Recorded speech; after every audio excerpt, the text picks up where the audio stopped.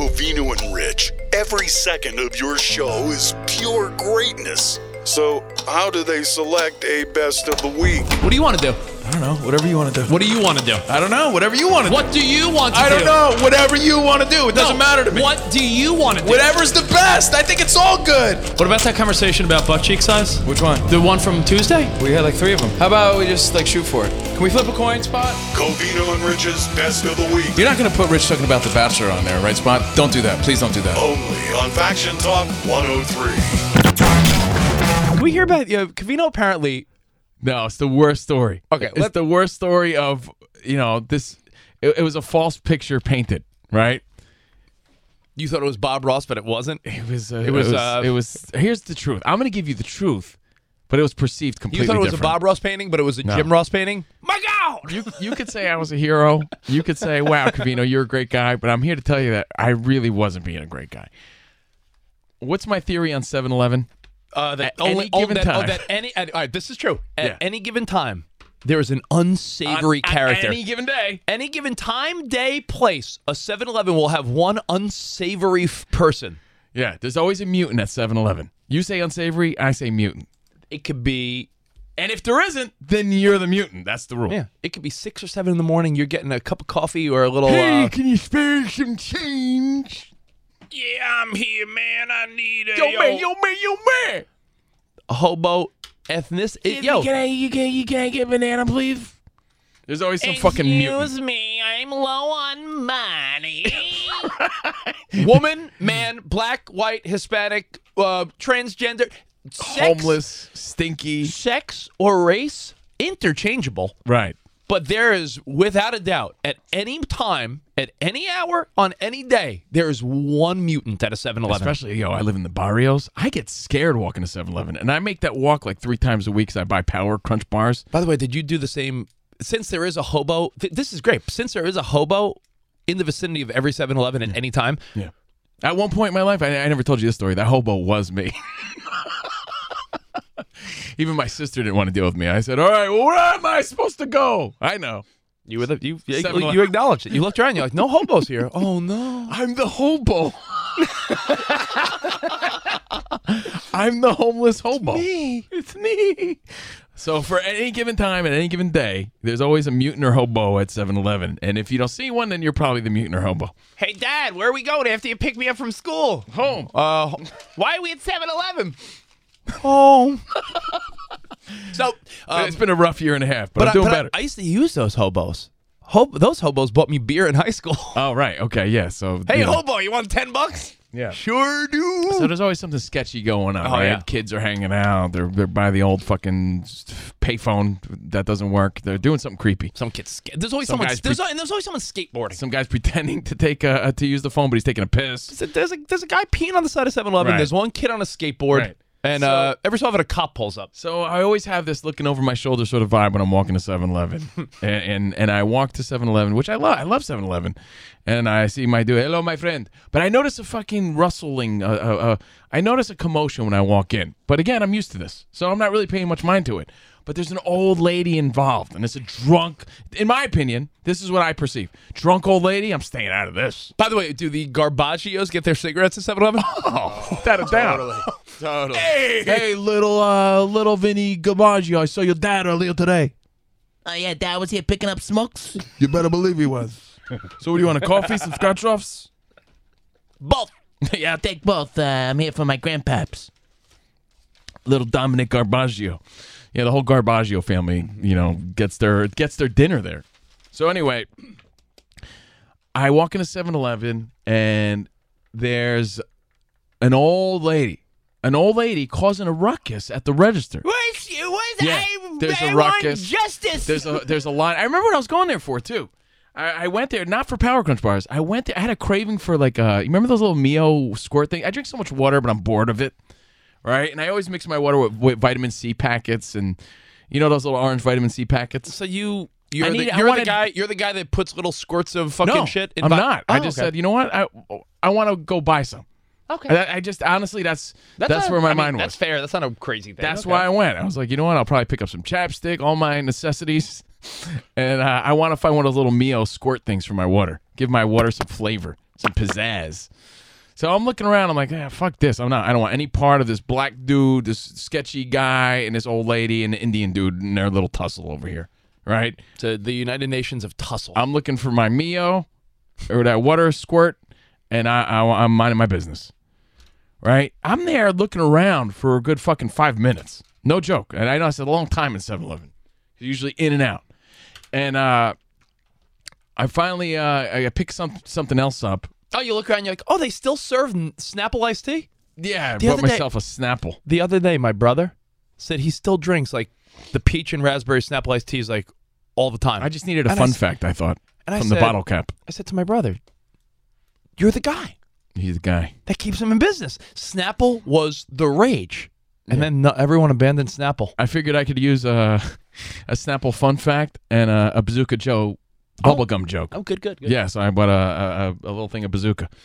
And I got in line, and then I figured out what was going on. And I still wanted no part of it. This is sort of where, like, I admit, like, I'm a piece of shit. Because there was an old lady who probably lived in an old homeless beaten shoe, right? Because she lived in Spot's old New Balance. Yeah, this little lady lived in a terrible shoe because like she looked like stinky. She looked like she was drunk. She was a drunk old lady. Hey, Yeah. I don't want. I want justice. Put it this way, dude. I went in there for my little peaceful bottle of whatever, right? Yeah. I didn't want to get involved in anything. I wanted to ignore everybody. You know, I probably had like bedhead or some shit. I didn't want to be involved in this scenario. Yo, bro, I didn't want to deal with brother man, an Indian guy, and fucking old decrepit white woman. I wanted to mind my own business, get in and out. All of a sudden, I get reeled into a scenario. All right, so tell me about how you were here. So I don't want to brag or share too much. So I went into the 7-Eleven. I wanted no part of the scene. It's a sketchy scene to begin with. There's a commotion going on. You know, Vino is a hero. For all I know, it could be a holdup because that's honestly how sketchy it is. Right? There's a holdup going on in my mind when I'm walking in. So I'm just trying to find my fucking little water squirts. I'm trying to find this thing. I'm minding my business. I'm walking around. I'm sort of, looking around like, oh, they have shoe shining kits. Who knew? I'm seeing what else they have because I can't find it. Right? I'm like, oh, jumper cables. I didn't know they sold this. Shoelaces. Yeah. They got quite the variety here. I'm checking out the sunglasses, but I'm really, I want the Indian guy behind the counter, and it really is an Indian guy. I'm not being stereotypical. He's my friend. He calls me his friend every day, every time I see him. You must be friends, because he always says, my friend. Yeah, clearly we're friends. And, I just want his attention to ask him, like, hey, do you have any of those water things? The Mios? But he's all caught up in this commotion. So explain the commotion. There's an old lady who has an issue with something. I don't know. I'm ignoring it. I don't want to be involved. I got a good look at this lady. She didn't look kind. She didn't look like she looked like she didn't look like the old lady that gave the wedding singer meatballs. Did not look like that old nice lady. Not at all. Yeah, she didn't look like the kind of Mrs. Claus type that you want to give a hug. You know what I mean? Yeah. She wasn't singing bibbity bobbity boo. She was like, scram, kid. She looked like a haggard old woman, like the sea hag. So I pick up a Power Crunch bar or whatever the fuck it was that I ended up with, a Bazooka Joe. I get in line, and there's still a haggle going on. Now, and I'm waiting for like a few minutes, and I'm so in my own mind, I still don't know what's going on. I don't know what's going on. And then my friend starts talking to me. My friend. Oh, me. Yeah, what's up? Will you please help her out, my friend? Please. Right? Then I'm doing all the math. This little old lady, for the past, I think like 7 minutes has gone by since I walked in the store. 7 or 8 minutes, because I'm in line now. This little old lady who lived in fucking Spot's rotted shoe is basically there telling brother man, Asian man, Indian man, and everyone else that walked in the door, can somebody please call the old age home she lived in? Old bitty village. Oh, no. Can someone call old bitty village and let them know that I'm lost?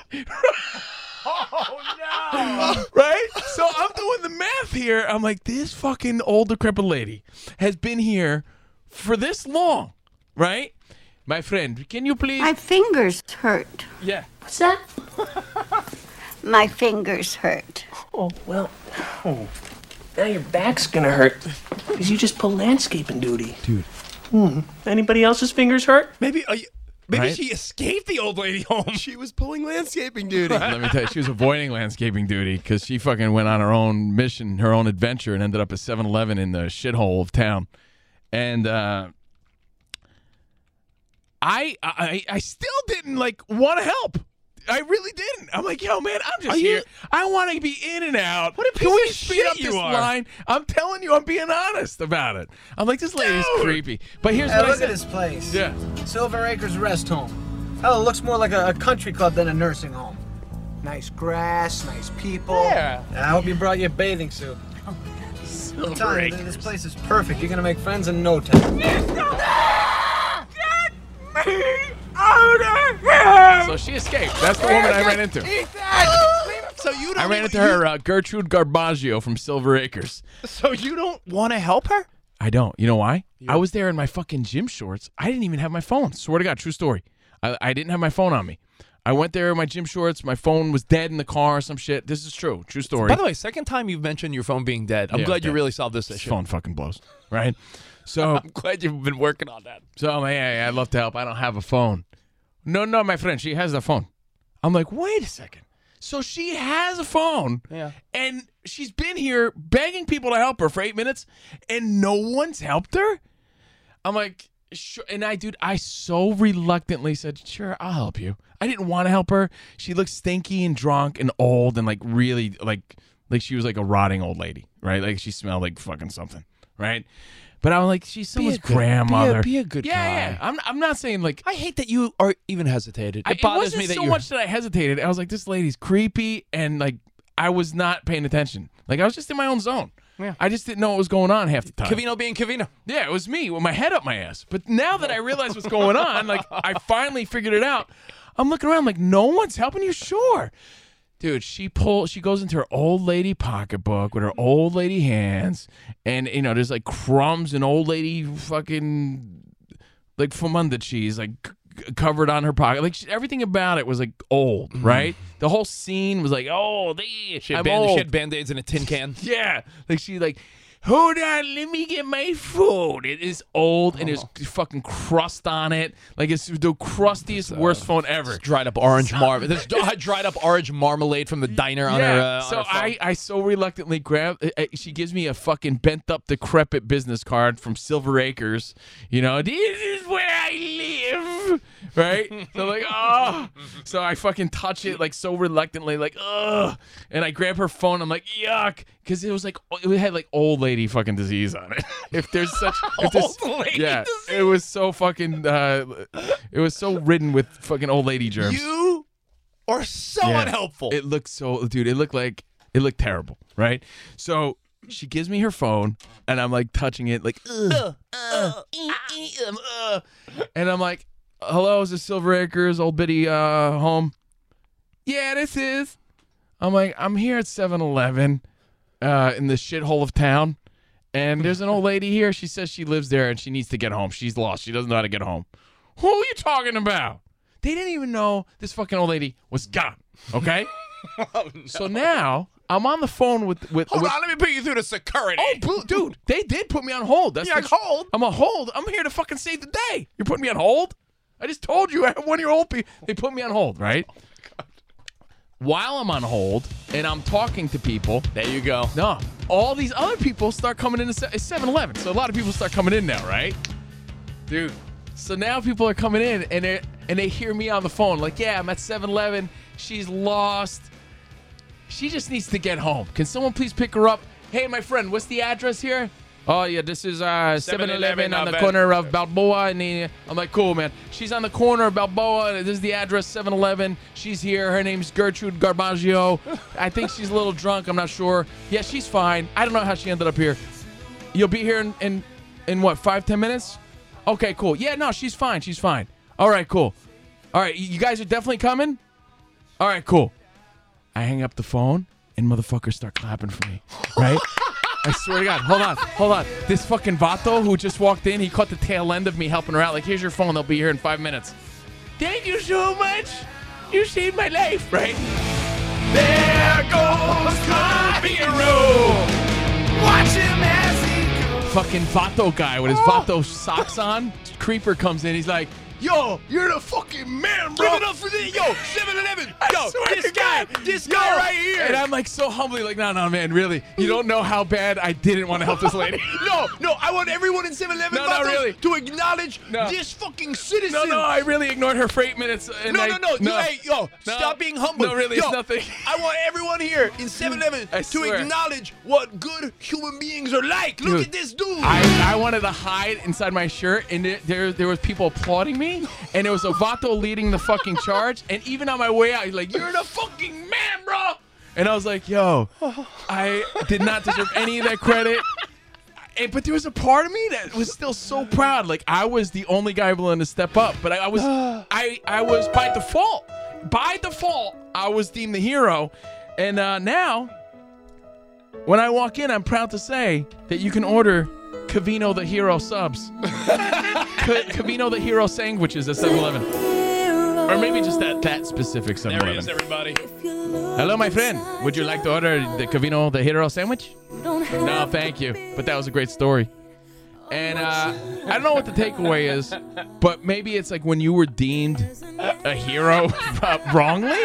I don't know. Cavino isn't the hero we deserve. He's the hero we need. Yes, I was a hero strictly by default. People are I wanted no part of this. People were saying this is the fucking stupidest, hilarious story of all time. I can't believe it. Yeah, it happened to me last week. I didn't share it. I forgot. And then I see Jordan later that day. I'm like, Jordan, you're never gonna guess what happened to me.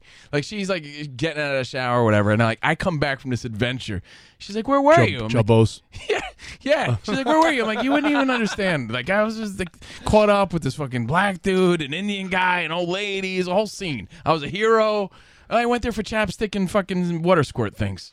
Don't even worry about it. Whole story.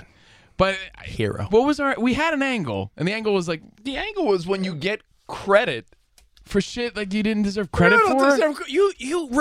If anything, you should get a thumbs down. No, bro, you're a fucking hero, bro. I'm like, nah, man, I'm good. Hey, have a good day, everybody. And I walked out. He didn't want to help. He didn't want to help. He avoided. I thought this lady was. Oh, by the way, here. I thought the old lady who I thought was, she was like the sides of her mouth stuck together. She was like, she's all old, and she's really old, Little crusty. Yeah, her lips were sticking together.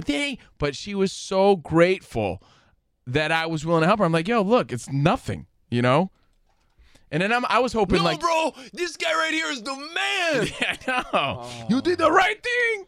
And she was very thankful that I helped her, but like overly thankful when all I did was fucking call the number on the business card that no one else was willing to do that entire time. By the way, did her phone smell like mothballs? Did it smell like old lady stuff? No, like, all right, you know how it's an old flip phone? Yeah, I had some old decrepit like leather case on it, and like there was like crust in between every number. It was like really old. It was fucking everything about it was old. Hey, Cavino, did all the patrons of 7-Eleven genuinely actually get excited for you? Yes, dude. The ones that had walked in and only saw the tail end of me. Oh my God. Doing my good deed, thought I was like, oh, look at that, bro. Fucking good guy right there. And I was like, yeah, man. Anyone would have done it. Did she reward you with a Werther's original? No. It was a jelly packet that she stole from Mort's. You're the hero of the barrio. Yeah. So what happened to you today? Cavino, that reminded me of this? Cavino, you're the hero's hero. No. Cavino the Hero sandwiches at 7-Eleven for a limited time only. Did she take your name? Maybe you're in her will now. That'd be She'll great. leave This you. fucking lady had no will. I left you. Did nothing I have.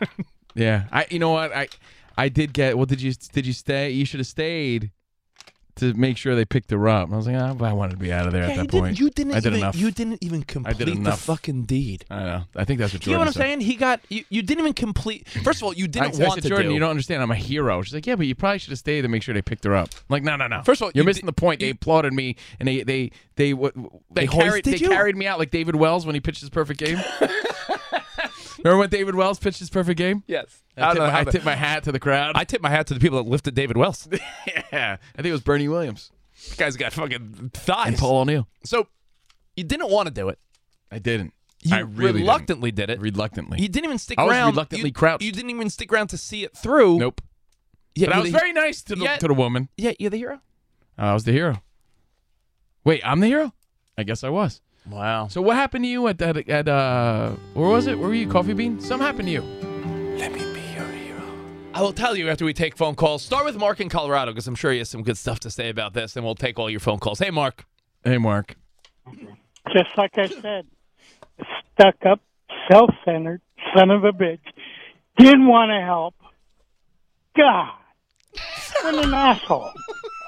I know. I'm sorry. What an asshole.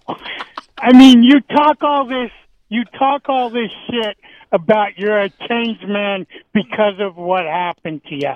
Now the real Covino comes out, where he's a self-centered asshole. Good morning, Mark. No, look, Mark, I told you the truth so that I could explain the story. He hung up on you. I know. Like it tells the story. It wasn't so much me being a jerk off. It was just me not really giving a fuck about what was going on. You know, I thought, honestly, you know what I thought? That she was like haggling about like her scratch offs. That's what I thought. I won $2. Yeah. No, listen, and the guy's like struggling trying to explain it to her. Like, honestly, that's what I thought. I'm like, what's the heck? Is she worrying about coupons or something? You know, like, what the fuck is... I really... That's the truth. That's the truth. So it's not like I was intentionally being a jerk. I wasn't. I just was like, I don't want to get involved in this. Akron, Ohio. Oh, our buddy Dean Bonner hit us up saying, what up, Dean? I'm coming to the conclusion, my definition of hero, different than you guys. Because you guys... Were you guys hoisted out of a 7-Eleven the way I was? Covino, with the woman at 7-Eleven, Covino saving children from a bouncy house. Rich, quote-unquote, saving his wife from the river in New Braunfels, Texas. And now this. Mas puto. Whoa! Puto! You know what would have been awesome? Turned down for what? If John Quinones would have fucking like popped out of the Slurpee machine and be like, you know, I was the only guy willing to help the old lady. What would you do? That would have been cool. I would have been on TV. The best of Covino and Rich on Faction Talk 103. For the first time, he came in dancing. I love the energy. I mean it's kind of hard to top Henry Winkler, but he came in here dancing. What's up, Reggie? How you doing, man? Good, man. How are you guys? All right. Good to see you, man. See you too, man. I appreciate you having fun right off the bat. You know, I was just going to get into something dumb. Again, Reggie Watts, Late Late Show, James Corden. He's got a new band, Taskmasters on Comedy Central. Lots to talk about. I was just talking about, you know, when you start making it big and doing well, and you're doing well, do you start buying things that you may have not gotten as a kid or you lost along the way? Like, I don't know. I was online. This just sounds really dumb. Please, I would love to hear this. No. What are you going to buy? What are you buying? A GT Performer? What are you buying? You're going to buy a fucking Green mongoose? machine? You're going to buy a mongoose? Well, like I said, when you're doing it, I'm not buying shit right now. Snoopy snow cone machine. I finally got my pet monster, guys. Finally got it. That Betty Crocker oven, let me tell you. Yeah. Okay. No, dude, I said when you're doing well, you know. Right now I'm saving my pennies, but I was just scrolling through. I said, you know what? Let me look for my bike to see if I can find it online. That was stolen from me as a kid. I love that bike. It was like Pee Wee Herman's bike. You're right. It was like Pee Wee lost his one bike. of those kids. Yeah, I was like, dude, it had my fucking license plate in the back. Oh.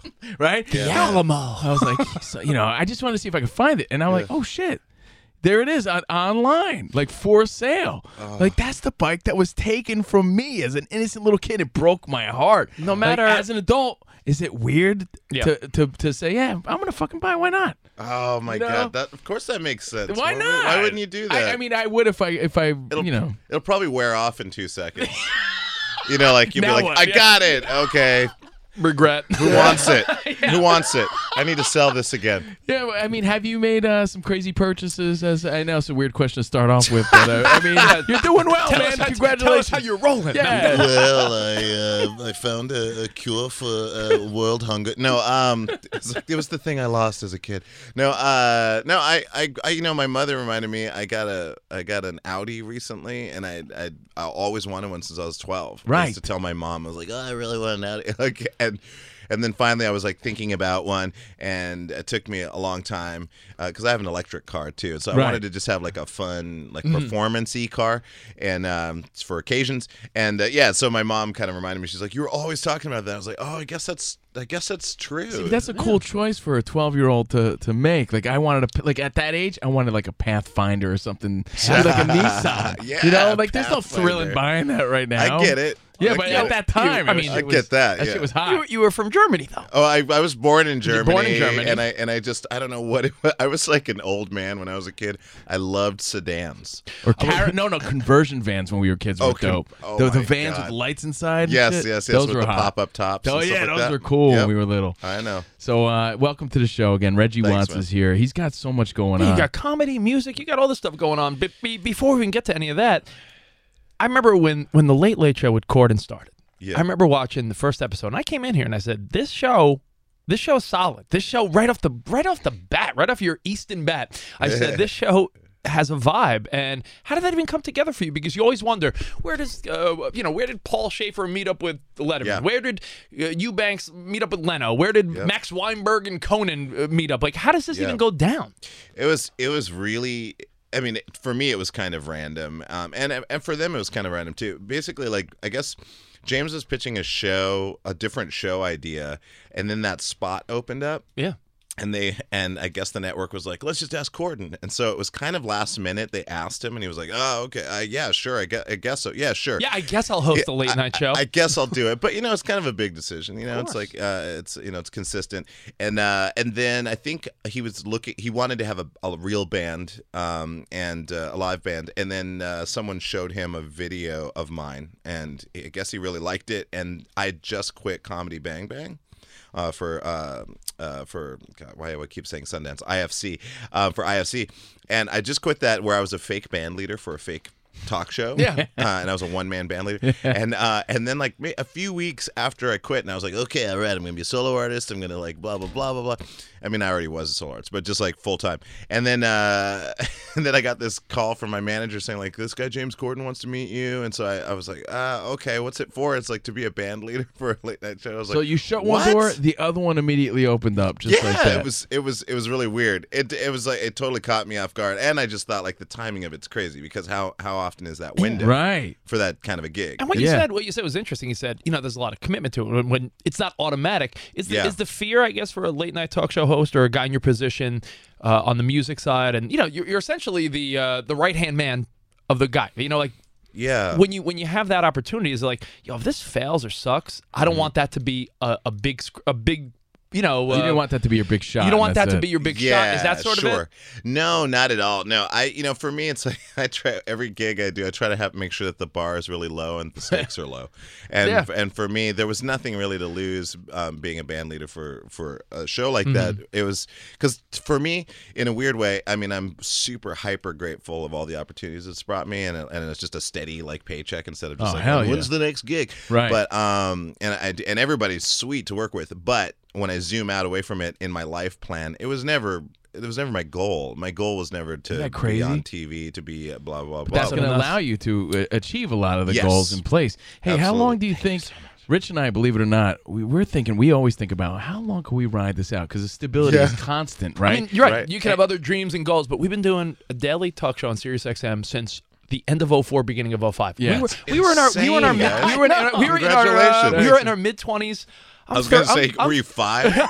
I'm 38. He's 41. Oh, geez. And we're like, you know what? You're one of those. Could we do this like another 10, 15? Oh, like, how long can we do this? How long can we ride this out another 20 years? When you got something rolling with Corden right now, do you think, well, how long can we ride this out so I can be stable and comfortable? I know. Yeah, I know. I don't know. It's funny. It's not something I imagine myself doing forever. But I have other things that I'm super into, but for now it's cool. Like I said, the crew is great. Everybody's dope. Things change. I don't know if who knows, maybe James has other plans. Yeah, but that's where you need to say, yo, James, let's keep this boat rolling for a little while. But it's interesting because I know you have so many other creative sides here. We're here with Reggie Watts, by the way, Comedy Central Taskmaster. We're going to get to that. We're going to get to the stuff you're doing, but I just think of the whole Late Show thing is, for you, it's like, not that you're saying it's just another job, but there's people that would say, all right, I just want to do this forever now.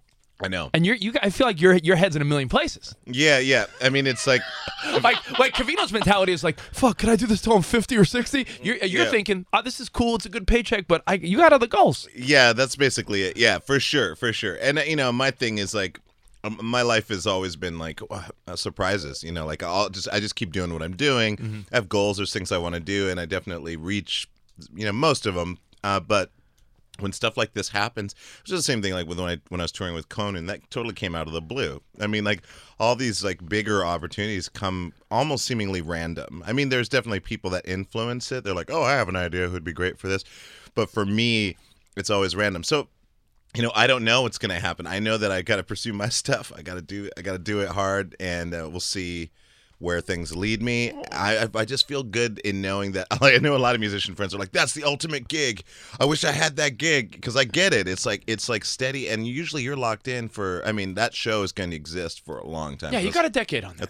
That's easily, at least if you wanted to. Yeah, at least. Mm-hmm. But for me, I'm like, well, if an opportunity comes or if it changes and it makes sense and for everybody involved, then that's where I'll move next. I would say it's not lucky too. I mean, no, it's talent, right? It's talent mixed with luck. So he's doing his thing. But I look at it and say, you're right. You're friends in the comedy world. When you're doing comedy stuff, those people that are hustling at the club, or your musician friends who are booking gigs, probably want to punch in the nose when you say stuff. like that. Oh, I know they do. I always try to front load it as much as possible. I'm like, I'm super appreciative of everything. I understand. I know that a lot of people about to say, but listen.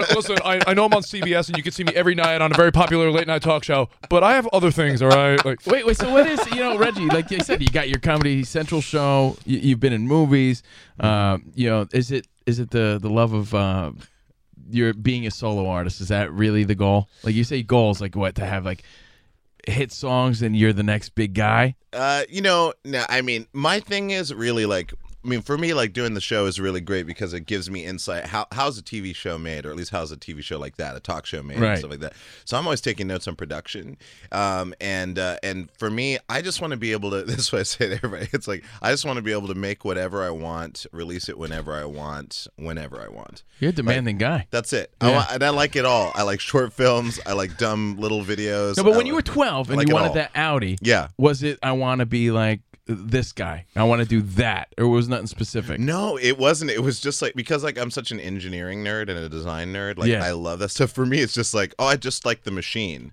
I want the machine so I can experience it, see what it's like, have my opinions on it. That's more. It wasn't really like I need this to get that. It's more like I have these like goals, these dreams. Like I keep them, I hold them loosely in my hand, and weirdly, most of them come true. Weirdly. What the fuck? He got some magic power? He does. Can you pass some of that? I think it's part of the vibe too. I get the vibe that you feel so confident in a good way that it doesn't matter. Like, yo, right. shit It's works the lack itself of desperation. Out. It's honestly, you know what it is? You're right. In a dating scenario, you are the more not, desperate. You're not the guy that's like, please date me. Like you're the guy walking around like, yo, ladies, if you want some, you can have like. There's like, you're right. It's the opposite of desperation. When you you're try too hard, the opposite usually happens. Exactly. If James Corden quits tomorrow, fuck it, who cares? Man, I know. For me, it's like, I have friends that freak out when stuff goes wrong, like on a show or especially like live or whatever. And I'm always like, I love chaos. Like when chaos is happening, it's almost like if the building was like falling apart, I'd just be laughing, be like, yeah, this is so cool. Look at the opportunities. Yo, he's like all this. I live for this. When like extreme weather's coming to any city. Oh my God. You're like, how bad is this gonna be? Oh my God.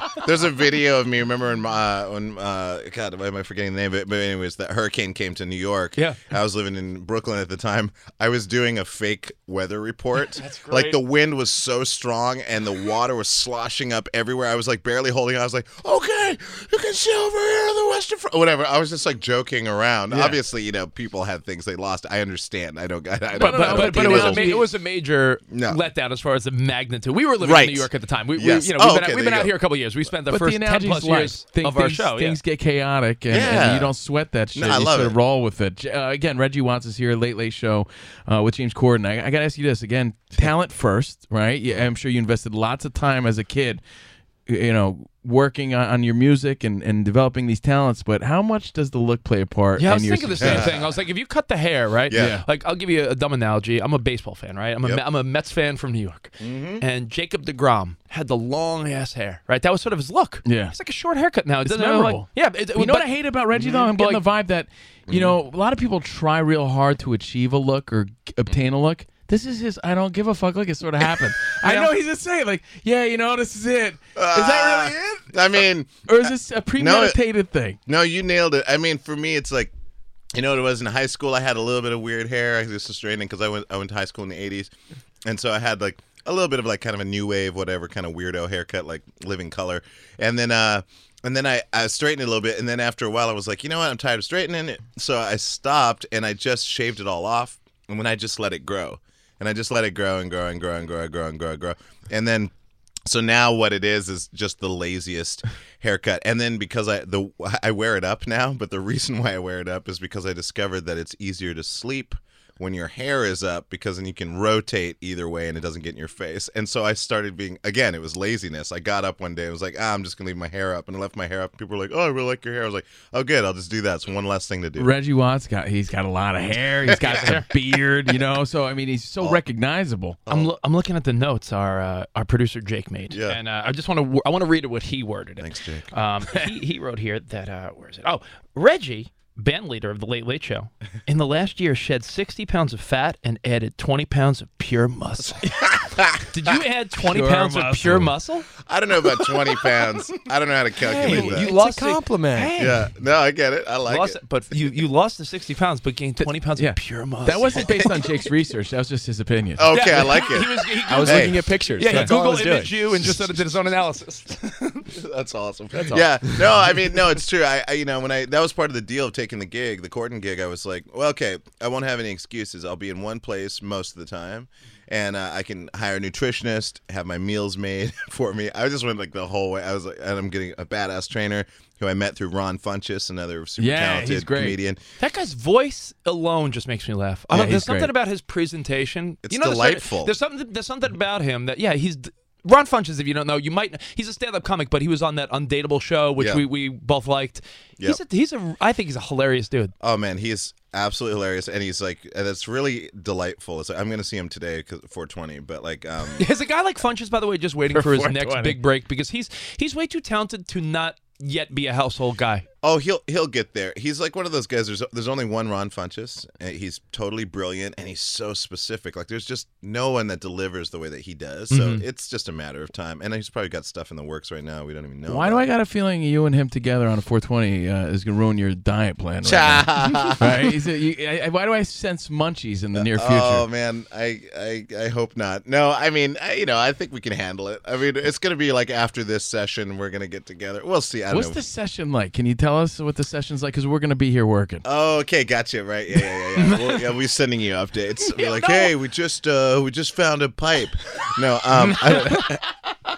Ron just sat down really like comfortably. No, but do you guys start talking music, life? Do you go out and about? Do you go out for dinner? Well, like, what's the plan, sort of? Just to kick it? No plan. I think I'm probably going to go over to his place. We'll like chill. Do some form of cannabis and then and probably talk. He's a super wise guy. Yeah, and that's what I love about a lot of my comedian friends. They're kind of like, hey, I'm a comedian. Yeah, where? And the next thing you know, it's like, well, love is really something you can't capture. It's it totally shifts. That's hysterical. So that's what it's gonna be like. Right. Us talking about like dumb stuff, and then like some really hardcore wisdom, then a lot of dumb stuff. Right. How has in your mind, the legalization of marijuana out here, how has that changed the game on how people smoke, what they smoke? Do they vape, smoke, eat? Do you think it's changed the game for people that are in that world?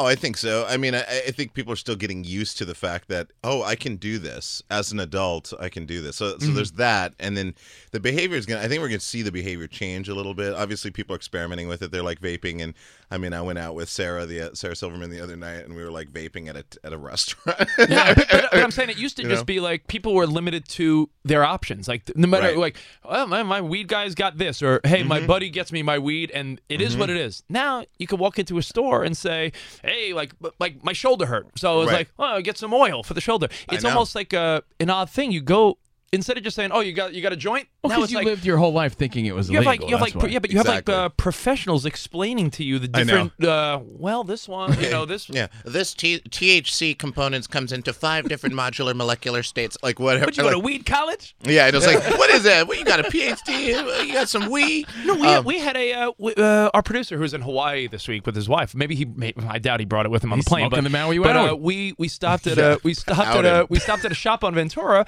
And the person sold him weed they convinced him that this will get your wife super horny.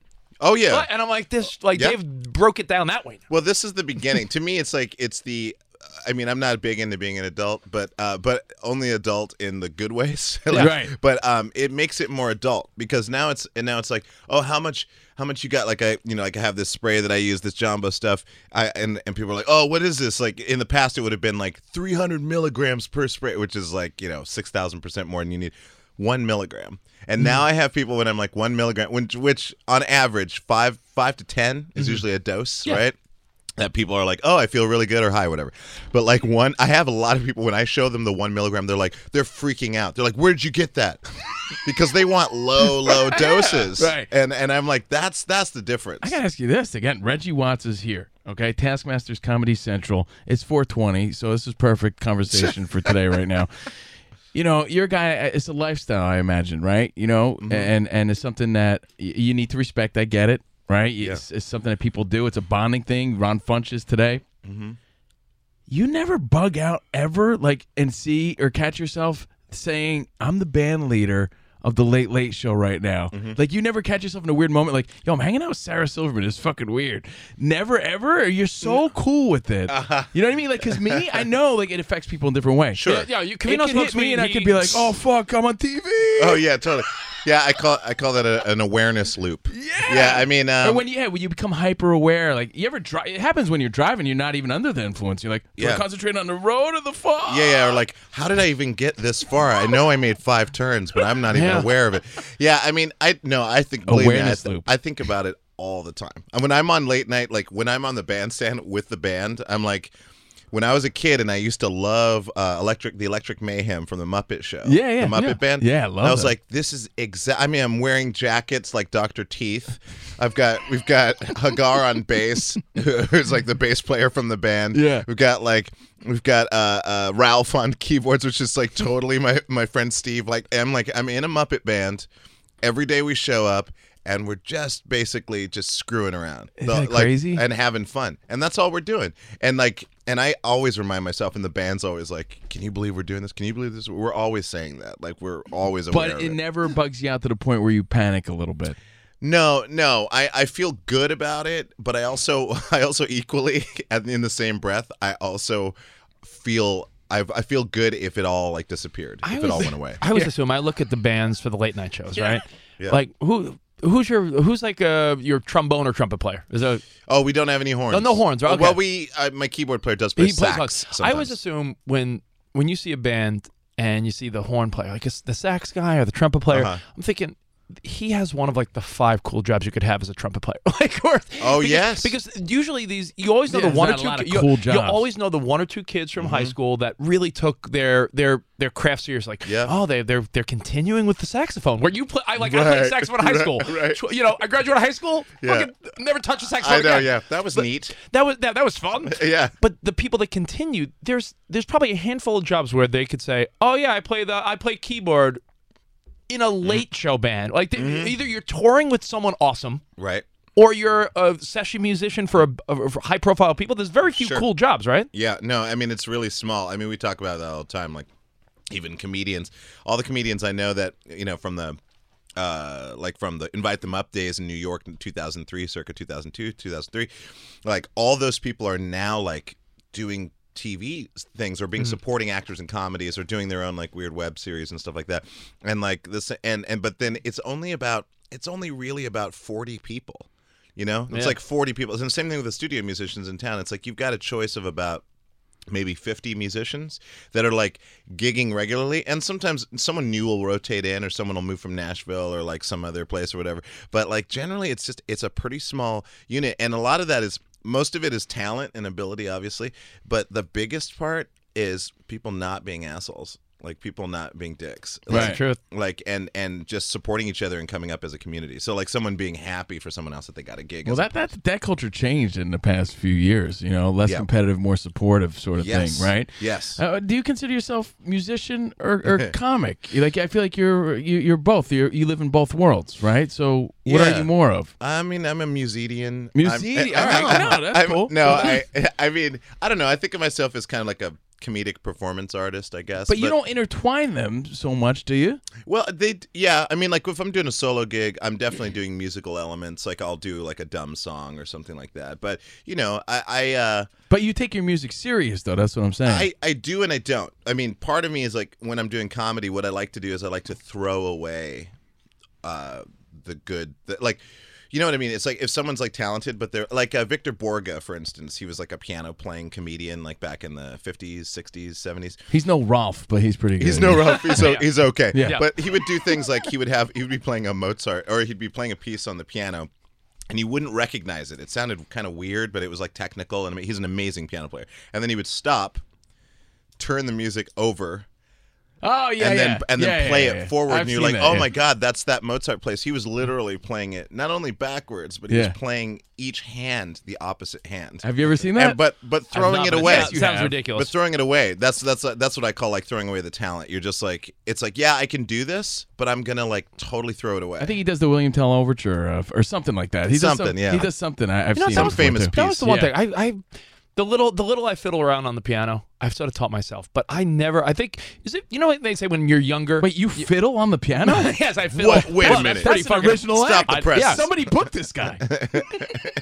What's he doing here? Who is this? No, so when you play the piano, I feel like they say when you fucking speak a foreign language, if you learn when you're a little kid, it's easier. I feel like trying to learn the piano and have two hands doing different things as an adult is the same difficulty as learning a language. I feel like you're a little kid and you're like, all right, here's left hand, here's right hand. Trying to do that when you're in your 30s or 40s, I feel like good luck. Man. Oh no, I mean it's really tough. You got to have that pre-wiring for sure. I mean it's not impossible. I mean if you just really went into a cave and went for it, you could probably do it to a certain extent. But yeah, no, you're right. I mean you have to have that pre-wiring. There's a fascination I think with one of the other late night talk shows. You got what Fallon did the lip sync stuff. Yeah. And you guys do the drop the mic rap battles. These things are turning into like offshoots of the shows. Yeah, that's right. They're franchises. It's almost like the good bits that work turned into shows. Yeah. And I get a kick out of those, man. How much effort goes into those? Do you see those people take it way serious? The rap battles. Yeah, I mean, like my friend Liza Skinner, it was her idea for the rap battles. Like we were doing it in New York. She would throw them all the time, and we have all these comedians like doing these rap battles against each other. And then when she presented it to the show was like, yeah, let's do it, And then it caught on, and I was really happy for her and the show, of course, for doing it. But it's like it was funny when I saw it. I was like, oh yeah, that makes sense. It's kind of like these like modular. That's what they want, like a show wants that because like in essence they're creating micro shows from the show, just from bits. And I love that idea. I think I'm trying right now to get the music that we're playing because we're improvising all of our music. So like I'm trying to get have access to the stems for remixes so that we're actually getting remixes of the band's music within the week that you heard that jam. When you hear some of these celebrities come on and do their raps, is anyone adamant about like I need to retake that, it wasn't good? Is it a process? Because I see some of these people. It's so easy to mess up. That's how I feel every time. Like Rebel Wilson was terrific. Samuel L. Jackson. All these people go on there. I saw one with they're all great. I mean, they're all pretty great. I feel like I've seen a million. Jesse Tyler Ferguson from Modern Family. Yeah, that's right. He rap battled Chrissy Metz, right? From This Is Us. Like I just feel like. I mean, I'm guessing there's multiple takes. No, right? Some of them are pretty good. They do. I mean, I haven't seen the offshoot show. Like I haven't been there when they've been filming that.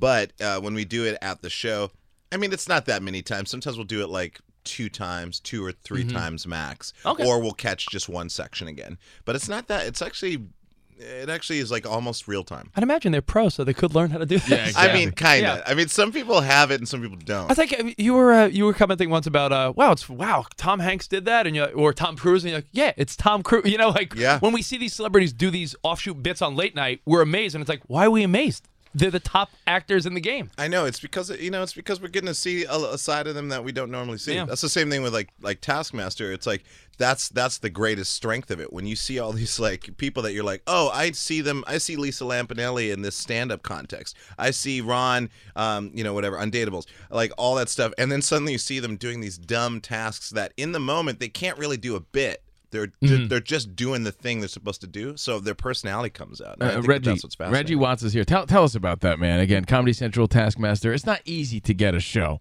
So how does this all happen, man? And tell us about it real quick. Well, it's Alex Horn, man. Alex Horn is the creator. Andy Devonshire is the showrunner, and they created it in Edinburgh, and it caught on. And they did a British version, and the British version caught on again. They're in their 5th season.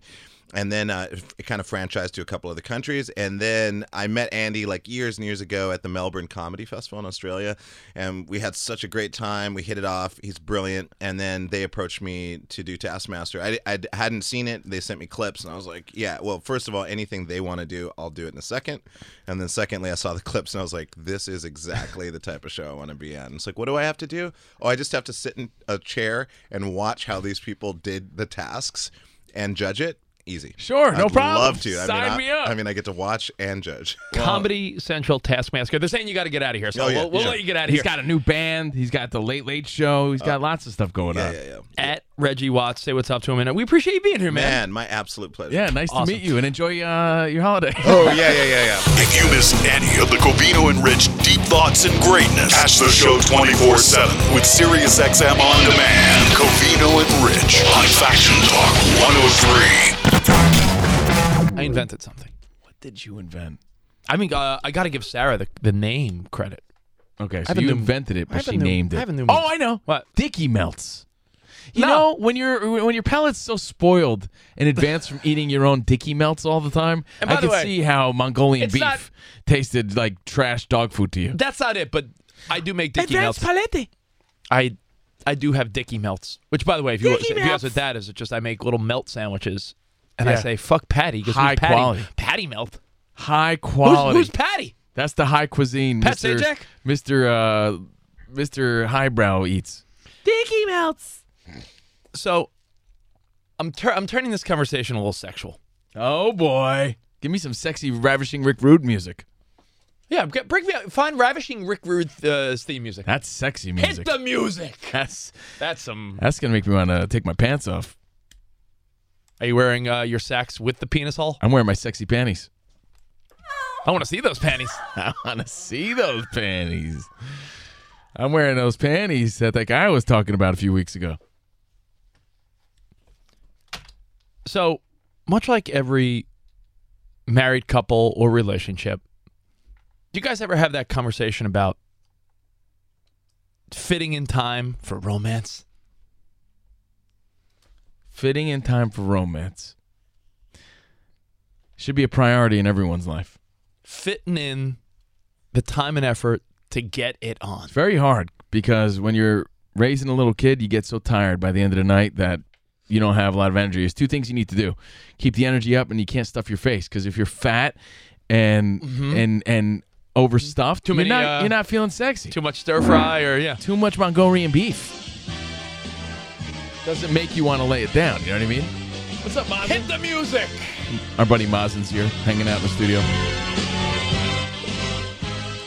What I'd like to have right now is for all you fat, out of shape, Punxsutawney peons. I used to love Ravishing Rick Rude. When you're in a relationship, especially with a kid, making time for intimacy, making time for loving is not easy. It's not easy because what happens? When do you traditionally make love? At night. Nighttime is the right time. And people say nighttime's the right time. I've always said it. I started a cult back in the day preaching that the nighttime was the nighttime was the right time. So people say nighttime, nighttime. Nighttime is the right time. Because traditionally, what? You take a nice lady out for when you were single, you took a girl out for a date, for a drink. I have an analogy. Can I give it to you? I can't have sexy time during the day unless I'm in Vegas and I can shut the curtains. Nighttime sex is the only sex, and I'll tell you why. It's like watching a scary movie during the day. It just doesn't go. I can't do it. I can't watch The Walking Dead with broad daylight, in the middle of the day. And the same thing goes with my romance. The mood has to be set. I think you're situations need to be perfect. think you're wrong. I don't like daytime sex. Think you're wrong, bro. She can see what your wiener really looks like. No thanks. I like to see what I'm dealing with. I'm not one of those turn out the lights guys. I'm all about turning out the lights. Turn out the lights. You know who does that? Ugly people. No, not turn them out completely. Like you set them just right. Yeah, there's got to be some mood. Yeah, mood lighting. You know why strip clubs are really dark? Because people don't want to. People don't want you to see what the strippers really look like. That's you true. know, you see some girl in a strip club. I'm talking about like the moonlight, bro. Sexy moonlight. You see some girl shaking her ass on stage, and you're like, "Oh, that girl's so fucking hot." They turn on the lights. You'll be like, "Oh my god, did her ass go through a hailstorm?" She's got hail damage. People don't want yeah, she looks like someone's car that was left out in a hailstorm. She's serving cottage cheese. These divots. Yeah. Hey, man, look. I'm not into golf ball ass either. But what I am into is feeling like the mood is set. You want the lights dim. I want moonlighting. I know what you're saying. You want the lights. I want moonlighting. I want some sexy music. Moonlight saver. I want some moonlighting. I want some. Who's in moonlighting? You want the. I want some Sybil Shepherd. You want the Al Jarreau moonlighting theme? I want some moonlighting. Like I said, I can't watch Walking Dead during the day. I can't feel sexy during the day. My mindset's just not there. My penis ain't worried about that in the middle of the day. Sexy during The Walking Dead? No, but it's the same mindset. Like, I just can't get into it the same way. Yeah. Covino needs darkness for scary movies, intense movies, and romance. Penis play. Yeah. I need that There's no cheek grabbing in the daylight. No, there's cheek grabbing, He's like but a vampire. it all leads. He's like a vampire. But you know what? You know what else helps you get in the mood, though?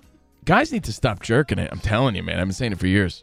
No, I agree. It's really detrimental to the lovemaking. I wouldn't say stop jerking it, but I think if you cut back on your jerk, if you pull back on the frequency of the dingling touching, you're gonna desire your woman more, and it'll just, I agree. If you're cranking it every day,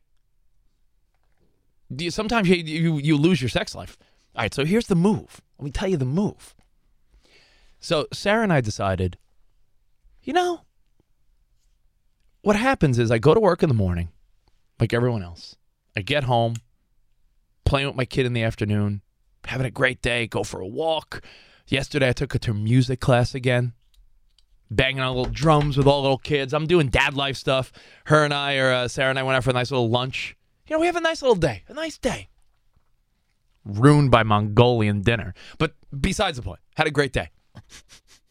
And then we realized, you know what happens? Emmy goes to sleep at like 8-ish now, like 8:15. I do bath time and bedtime. That's daddy's. I love doing it. But then I come out of the bedroom. Did she go down okay? Yeah, babe, she's sleeping. All right. Hey, you want a glass of wine? You want some ice cream? What do you want? You want to eat a little something? You queued up the Al Jarreau? No. What do you want to watch? Well, the Scandal finale's on. Yeah, I'm not ready to watch that yet. Do we have The Walking Dead? Are we caught up on that? I don't know. You want to watch a movie? What's on Netflix? So we do what every couple does. A little relaxation at the end of the night. Baby sleeping, chill time. Now, you would say, hit the fucking moonlighting Al Jarreau. Laughing and gay. Except for the gay part. I'm just a stray along the way. And by the way, I'm not saying I won't do it during the day. I'm saying the mood still needs to be set. You know what I mean? No. It needs to be set. But here's the problemo, muchacho. Go ahead, muchacho. Come 8:30, 9 o'clock at night, Sarah's been in mom mode all day. I've been up since, 5, 6 in the morning. She's got like mom stains on her shirt. Yeah, she got, as I always say, as she likes to say, she said, I love when we go out on date nights because she says, I'm so used to just having jelly stains on my shirt, my pants, my everything. She's like, I'm a mom. She's got spaghetti sauce on her pants. Sarah, what is that on what's on your shirt?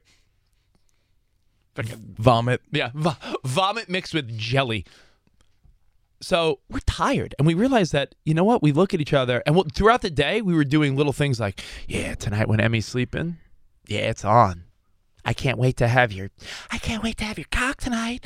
Oh my God, I can't bro. wait to do tonight. You know, we're doing little fucking flirts all day, but you know what happens? Come 8:30, 9 o'clock, we're like, rain check for tomorrow. Always, without a doubt. So it turned into flirt, dirty talk all day, little messages, flirt, flirt, flirt. And we realized we were not following through on our sexual little promises. You know why? Because we're tired. I mean, of course. Hey. So what did you invent? So I'm dying to know. So because everybody has experienced exactly what you're talking about. So I'm dying to hear, because if you have a real invention, we're talking Shark Tank millions right now. Text messages, little whispers, little ass grabs all day that were resulting in nothing.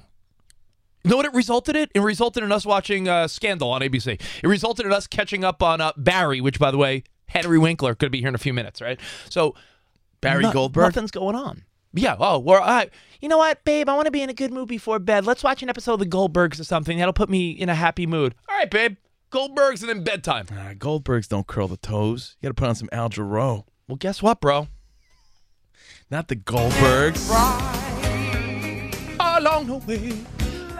So during the day, I always go to grab Sarah, and she's like, Emmy's right there. We got to watch the baby. We got to watch the baby. So I said, know what? Got a new move. Oh, wait a second. And she's like, Jake, here it comes. I think Jake went to let Henry Winkler in. I hope that's not the case, because I don't want Henry hearing this. Hi, I heard you have a new sex move. Oh, no. Joy. So during the day, as you know, like I said, the problem is during the day, you're in parent mode. Jake, I want you to write this down, because you're going to use this one day in your life. Maybe it's 10 years from now, 20 years from now. Who I'm knows? going to write it down for my new life, because this was a major problem that you speak of in my past life. Melody, it was exhausting. Every parent realizes you get tired, you end up watching TV and falling asleep, and all your little promises of tonight we're going to fuck. It could be vulgar. It was like good, dirty texting and ass grabbing, but you know what happens? Here I am. See those panties. I'm falling asleep watching American Idol. No sex. So, you know the little bouncy bounce that the kids go in, it's like the bouncy thing, right? You made Sarah sit in that thing? No! And you laid underneath it? No. I'm tired. I'm going to lay right here. No, Rich got into it. Sarah. Rich got in it. Sarah said, when you put Emmy in that, she cries if she's in that, you don't pay attention to her. I go, incorrect. I'm like, oh, I know what you did. You put her in that thing and you turned Emmy around. No. And you got it on without, letting her see. So before you went to bed. The one thing that occupies my 11-month-old daughter, my daughter's almost a year old. I know, crazy. Elmo. Elmo? Elmo's got the moves. Happy dance. You don't know Elmo's got the move song, do you? I know every Elmo Elmo's song. got the moves. I know every fucking Elmo song. I'm a little child. Well, but because no. you are the Mo. All the Hispanics call you that on your softball team. Yo, there he is, Elmo. But you know what? What did I say? I said yesterday, what's the one movie that I've watched more than any other movie now? Moana. You're welcome for the tides, the sun, the sky. Hey, it's okay. El Moana. Okay. You're welcome. I'm just an ordinary demiguy. Hey, what has two thumbs and pulled up the sky? When I put on Moana, Emmy is hypnotized by Maui, who's played by The Rock. When I play that song, Emmy starts clapping, going nuts, and so I said, Sarah, Moana, and put her in the little thing. And Sarah's like, are you sure? So now we've done it 3 days in a row. And know what Sarah calls it? Neglecting your child? Oh, wait. What does she call We put it? the baby in the seat. We put Moana on. Yeah. And we dip away to the bedroom in the middle of the afternoon. Yeah. For what we call the Maui Plowie. Oh, the Maui Plowie. I love it. The Maui Plowie. While you enjoy the Maui Wowie on a 420. The Maui Maui Plowie. Jesus, that sounds aggressive. And Sarah said, listen, it's she not, named it's it? not You must be curling the toes. She goes, it's not about romance. It's not about. It's not. It's an afternoon quickie that'll leave us both with a smile. Skyrockets in flight. The Maui Dicky Plowie. Doo's Delight. Can I rename it? Dicky Doo's Delight? No, the Maui Plowie. I feel good with that one. Ah, Dicky Doo's Delight. So, there you have it. Wow. Plain and simple. I don't even know what to say about that. I recommend everyone try this. The Maui Plowie, huh? It makes me wonder what my parents were doing when they sat me in front of Mr. Rogers for hours at a time. Oh. I'll tell you what. I wonder if they had a name for that. So, I'll tell you what. I'm going to give you the Roger Dodger. I'm telling you, because of yesterday's Maui Plowie, we were both in a great mood. What the fuck? The Maui Plowie, I just want you to remember this. Do you wear a hula skirt when you're doing it? I don't. Wow. But, The Rock's character's name is Maui. Cha-cha. His name is Maui. Wow. And I was trying to think of a name. I was like, what do we call this? The Monana, the Moana, I'm thinking of the name, and Sarah's like, the Maui Plowie. Oh, my goodness. I wasn't. Why would I ever say that? I mean, I got to tell you, this music in the background would totally, kill my boner. No, we go in the bedroom. Oh, so it doesn't affect you at all? She's in the living room, clapping along with The Rock, and we just dip away for, a few. Yeah. Yeah. Wow. Hey, listen, man, just balance, Daniel-san, balance. All right, let's say what's up to Damien in California. Oh, Damien, the Maui Plowie. What's up, buddy? Wow. Wow, muchacho. Hey, buddy. Yeah, I haven't listened live. This is the first time I listened live in a minute, but you guys, are killing it. Thanks, man. Hey, Damien, a few questions, man. You like Mongolian beef? I've never tried it, man. Don't. It's dog shit. Yeah, when you get the munchies later today, you're gonna. And what do you think of the Maui Plowie, bro? Every time Rich hears that song now, he's gonna fucking have a rager in his pants. Maybe he's right. Pavlov's dog. Yeah. Oh, he's gonna react. He's gonna hear all the stupid. I've been standing at the edge of the water. I've been staring at the edge Thank of you, the water. Damien. We haven't seen him in a while. I can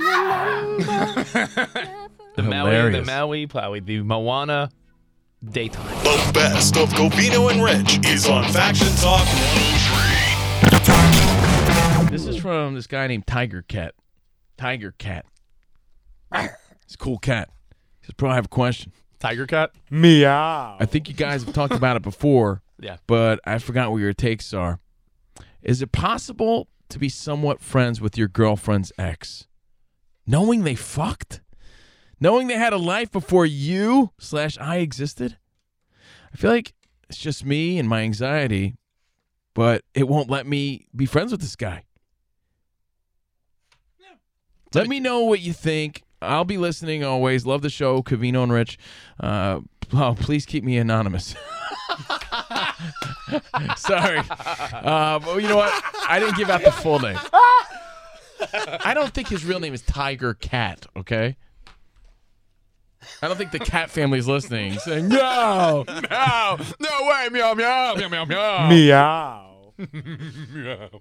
Okay, so anyway, thanks for the feedback, man. I appreciate it. Didn't mean to blow up your spot, but let's just say one of our listeners is in a scenario, one of our friends in a scenario where I guess the new girl is sort of trying to create a friendship between him and a guy from her past.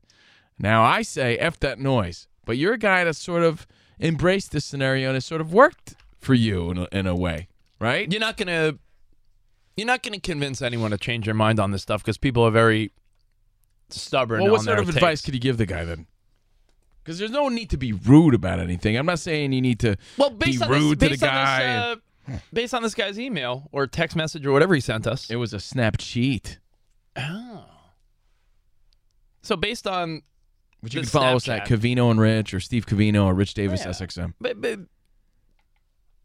by the Snapchat he sent you, is he in the same circle of friends as his girlfriend's ex? Because you could enter a group of friends and you may have no choice. I mean, you always have a choice. You could say, I'm not dating this person. But if you started dating Jordan and she had a group of let's say the group of 8 people that always hung out, like her core. Let's say it was like her little crew. A lot of people come with a crew. Jake, you've dated girls that come with a crew. This is my girl. These are my girls, and these are the girls and guys I hang with. Everyone's got a lot of people have a crew. I'm Jenna, and these are my 5 friends. Yeah. What if you met a girl, and part of her crew There's Tyler. Hey, who's Tyler? We dated for a He's while. in my glam squad. We dated like, I don't know, a few years ago. Fuck that. Really? I don't want to be friends with that guy. I just don't. I don't need friends like that. Yeah, but I mean, you say you don't need friends. Like your approach just from even what you It said. doesn't mean I'm going to be rude to the guy, but I don't want to be his BFF. What's our common bond? That we both seen her naked? Great. We're Eskimo brothers.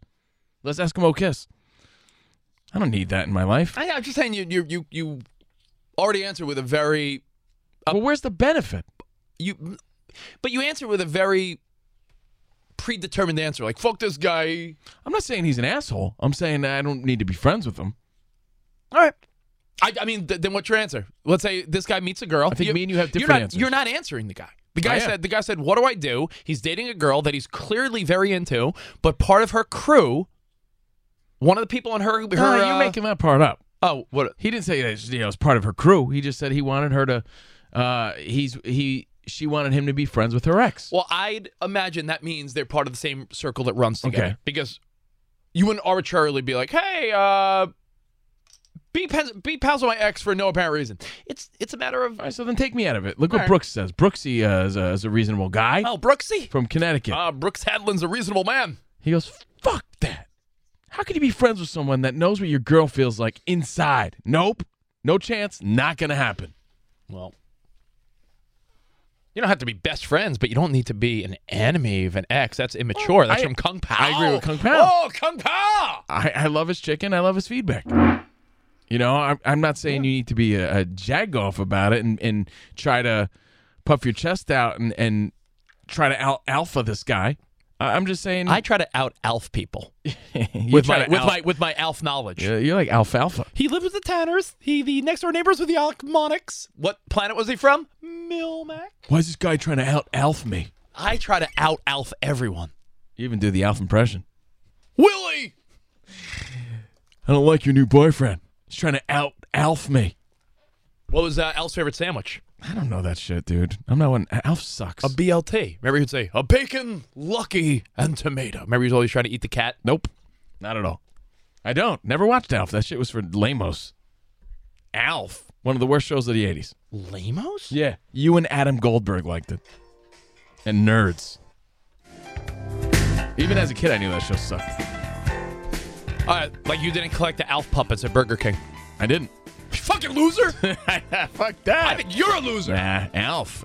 Corny. All right. So I just feel you handle it like an adult and tell her kindly, like, look, I'm glad you guys have a relationship still or whatever. I'm not trying to get in between that. But I'm not trying to be friends with your ex, dude. I feel weird about that. I'm sure he's a nice guy. That's great. I'm glad he treated you nice. The end. But how do you handle it? You don't need to be a jerk about it. No, but do you say, if he's at places you go or he's in a circle of friends, hey, we're going to Jessica's on Friday. And this guy's there. You going to have a problem with it?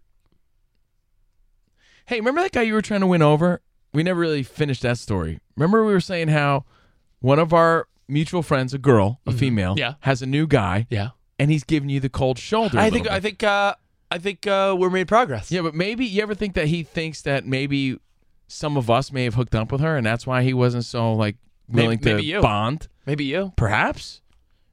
You know, who knows? So my thought, my thinking here was that, well, I could be in the mix, but it doesn't mean I need to chat it up and be this guy's BFF. And that's sort of the vibe of the guy that we're speaking of. He's there and he's friendly, but he doesn't really want to bond. You know, so maybe he thinks that there was more to the relationship. All right, let's go to the phone calls. We'll start with Keith in Nashville. I'll give you my stance on it. But where's the benefit in being this guy's friend? I don't know. The benefit is that because someone had makes her happy. Because someone had an intimate relationship with someone you ended up with, I feel like is such an immature high school boy approach to be like, fuck that. I feel like we got to be adults. Like everything you've gone through. Losing all your shit, going through a shitty divorce, worrying about your daughter, doing all the real life shit you went through in the last year. Yeah, you would worry. Doesn't this seem like small potatoes compared to what real life is about? Yeah, small potatoes. We're talking. You went through in the last year and a half of your life. You went through small potatoes. You know what you went through? You went through real life, money, drama, heartbreak. confusion, everything. And you're telling me after everything you've gone through and came out on the other side like Andy Dufresne raising his hands in the rain, you finally escaped Shawshank. And it came out on the other side. You are covered in shit like Andy Dufresne. Right. You came out on the other side better off like Andy Dufresne. And you're trying to tell me everything you went through? You're going to tell this guy he has a real problem? You went through real life shit. This guy dating a girl, and one of her friends, she fucked years ago. That's hey, dude. You know what that is? I look at it like this. I look at it totally different. Like, it's not even about the small potato petty stuff. I barely have time for friends I want to be friends with. That's small taters. You think I want to be friend? Small taters. The guy that used to bang the new girl I'm all about? I'm writing it down. Thanks, Small? but no fun. Let me write this down. Doesn't mean I need to be rude, but I'm not looking to hang with this guy. I'm writing this down. There's nothing wrong with that. No, what I'm going to do, I'm going to get a tattoo that says, don't sweat the small taters. Okay, you go and do that. Let me know how it goes. A small tater next to it. Yeah, with a little tater tot. No, a little arrow pointing next to his balls. Don't sweat the small taters. All right, let's go to the phones. Let's see what's up to Keith in Nashville. We'll start with him. The phones are hot. Let's go. Yeah, I know. I don't want to harp on this one. No, I didn't think it was like a heavy-hitting question. Well, it was just a question It's because you're the low-hanging expert. fruit. You're the expert. I am the expert. My wife and my ex-girlfriend are like, it's one of her best friends. Right. The shirt I'm wearing today, I told my ex gave it to me because and when you go to Texas, you've been friendly with Sarah's ex-boyfriend. One of her ex-boyfriends. Right. Corey is one of the nicest dudes, and when we go to Texas, Sarah and I have drinks with him and his wife because him and his wife are friends with Sarah's other friends. Very nice and mature of you, but I don't have time for that. I know, but let's like, just teach his own. I don't think anyone's right or wrong. No, I know, but I'm saying like people think it's peculiar either way. It's such a personal choice. Like to me, the fact that Sarah dated some dude in like the early 2000s when she was like 23, 22 years old, like that guy now, all these years later, am I going to be, if he's a good dude and he has his wife and 2 kids. I think if you had real feelings for somebody, they don't necessarily completely just fucking fade. I think you're full of shit. That's what I think, So you can pretend all day is what I'm thinking. You guys are playing pretend. Keith in Nashville, you're on the show. What's up, Keith? So I'm actually the other guy in a situation just like this. Okay. I dated a girl named Jen a couple of years ago, and we used to hook up all the time. Even after we broke things off, we hooked up all the time. After we broke up, 5 months later, she ends up dating the guy she ends up marrying this past December. We actually still hang out, and he has no clue that we actually dated and used to fuck all the time. And he even invited me to the wedding. I bet. It happens all of the time. All the time. And he has no clue about what's happened. I don't like that. That's disrespectful to the guy, to be honest. It really is. It's way disrespectful. At your wedding, your dick should be the only dick that was inside your bride. The end. My girl now knows about this situation, and what's funny is she brought it up during the ceremony.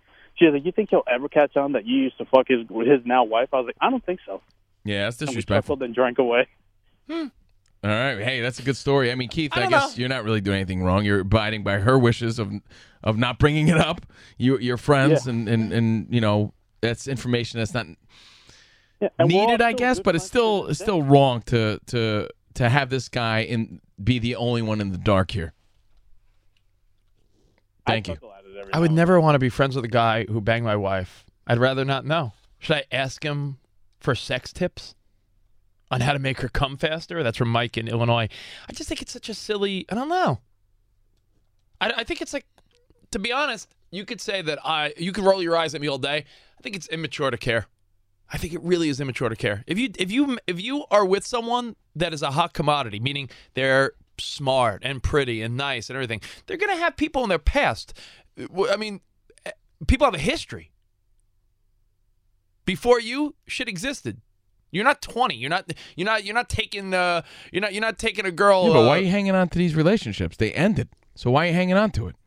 Doesn't mean you need to be mean and bitter, but you got to be the get-along gang. But sometimes people are intertwined into circles of life. That's like some sort of weird ancestral weirdness. Yeah, but sometimes people are just part of a circle of friends and find no reason to not. I'm not saying hold grudges, but you need to hang out. Yeah. T in Colorado, you're on the show.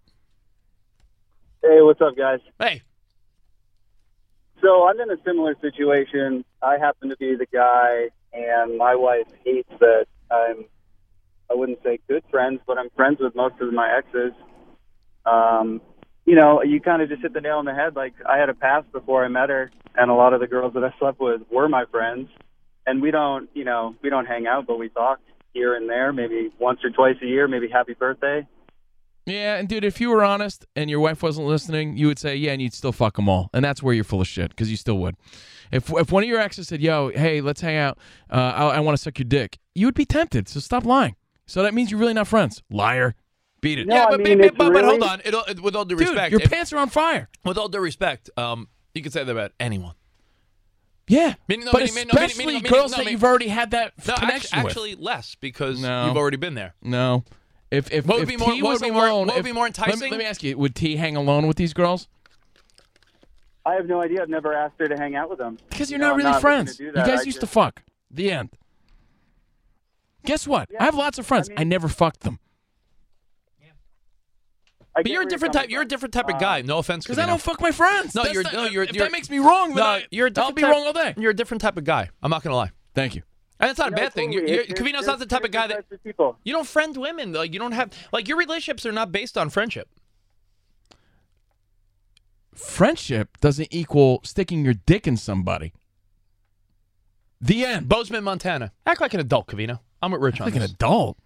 You move your, on. Your past is It doesn't behind, mean, your like past I is said, it behind doesn't mean you hold grudges. Just because the relationship doesn't work out doesn't mean you need to like X someone out of your life. Hey, You got it. So causing a conflict in your new relationship, your ex is worth that. well, would you date someone that was that adamantly odd about things? No, but you're going to jeopardize any would. sort of conflict with your new scenario for someone from your past? If I started dating, if I was a single guy and started dating someone, Priorities are off in that point. If I dated someone new, and they were so adamant about like, I want to just make sure none of your exes, I'd already be like, time out. I don't like the insecurity going on here. I don't think I could date that type of person. I can't date you. I can't date a type of person that's like that. Let's go to line 6. Tiger hit us up again. He goes, I have a question. I know you've talked about this because we've talked about everything. Yeah. Is it possible to be somewhat be friends with your girlfriend's ex, knowing they effed, knowing they had a life before you existed? I feel it's just me and my anxiety won't let me. Well, get back to me, guys, please. I No, need I help think on it's this also. one. I think it's also a reflection of who do you think you are. Who do you think you are? I am. If you're like Pete Weber and you're confident, I just think. Wouldn't you think to yourself, if you met your girl's exes, you're not confident that like I'm a fucking cool guy. I'm not like. I feel like it spurs. It turns into insecurity. Like you'd be what would you be insecure about? Like, oh, maybe he was cooler than I was. Maybe he was better in bed. Maybe he was this. Like, no, it's just not normal. That's all. It's just not normal human interaction. That's all. Rob in South Carolina has nothing to do with insecurities. What's up, Rob?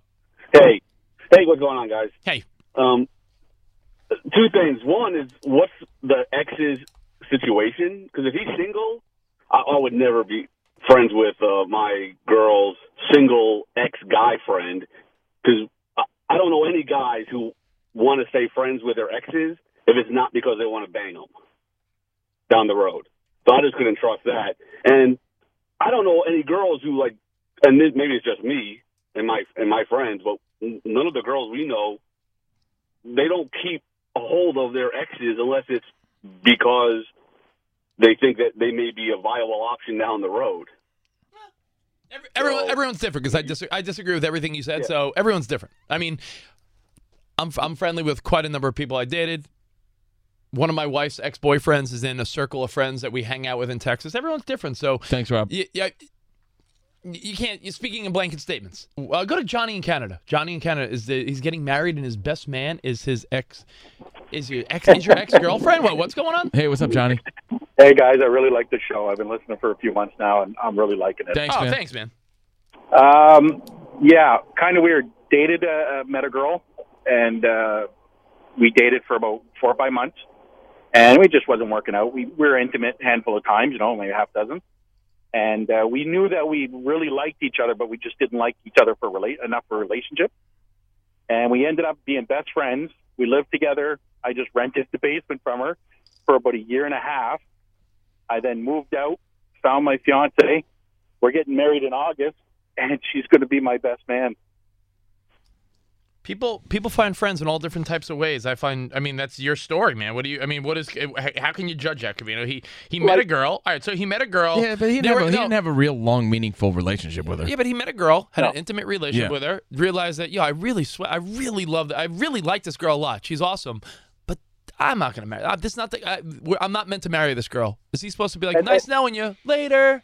Yeah, my fiance knows that there is less than 0% chance that we would ever be intimate again.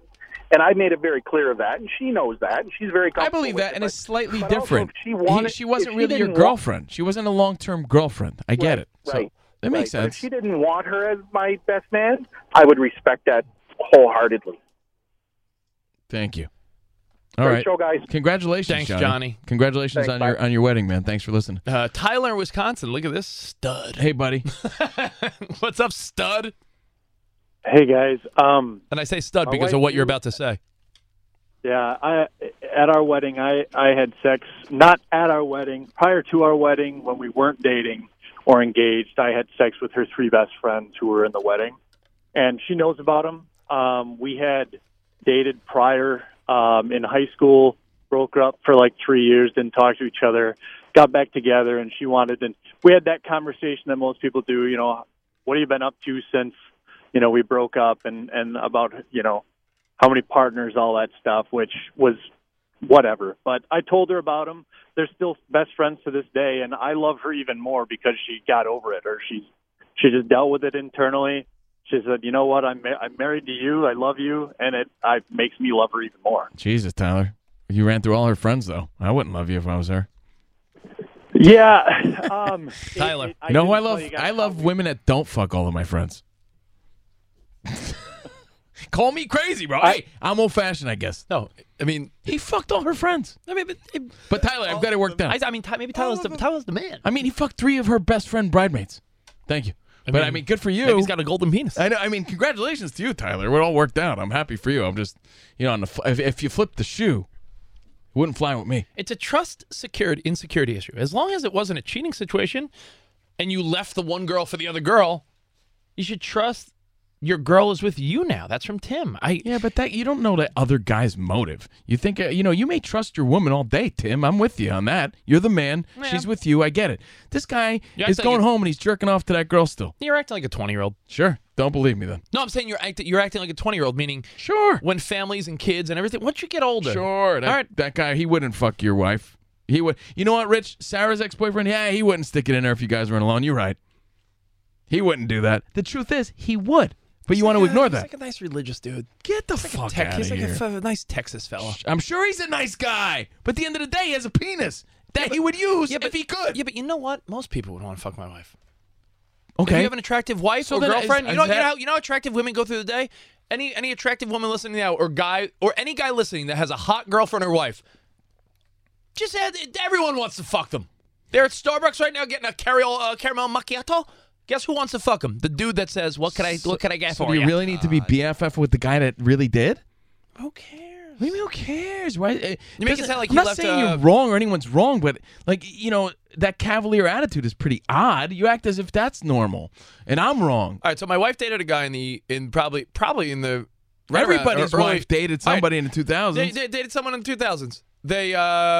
She broke up with him, and it didn't work out, and he's in her circle of friends in Texas. All these years later, is a big deal? Not a big deal. Yeah, but it doesn't mean you have to deal with it. I said be polite. You could be an adult about it. But it doesn't mean you need to be pals. John Whitey in Long Island. Hey, what's going on? Hey. I'm in the camp of, who gives a shit? If your girlfriend wants you to make nice to somebody for the sake of the circle of friends, and so you can also spend time with your girlfriend doing the activities that she wants to do, ultimately, who gives a shit? Yeah. And I'm also exactly. And personally too, is it makes me feel good knowing that I'm the one that she settled for. I'm the winner in this. I'm not the loser by having to go hang out with my girlfriend's ex boyfriend. he's the loser in this situation, and I'm the winner. Makes me feel great. Whitey, she didn't settle for you. She chose you. Yeah, she chose Whitey, so he's saying he was the chosen one. Right, So, you're the chosen one. so he You're the wins. golden He peen. wins over this other guy. Hey, man, teach his own. I don't care. I'm telling you, it's not for everybody.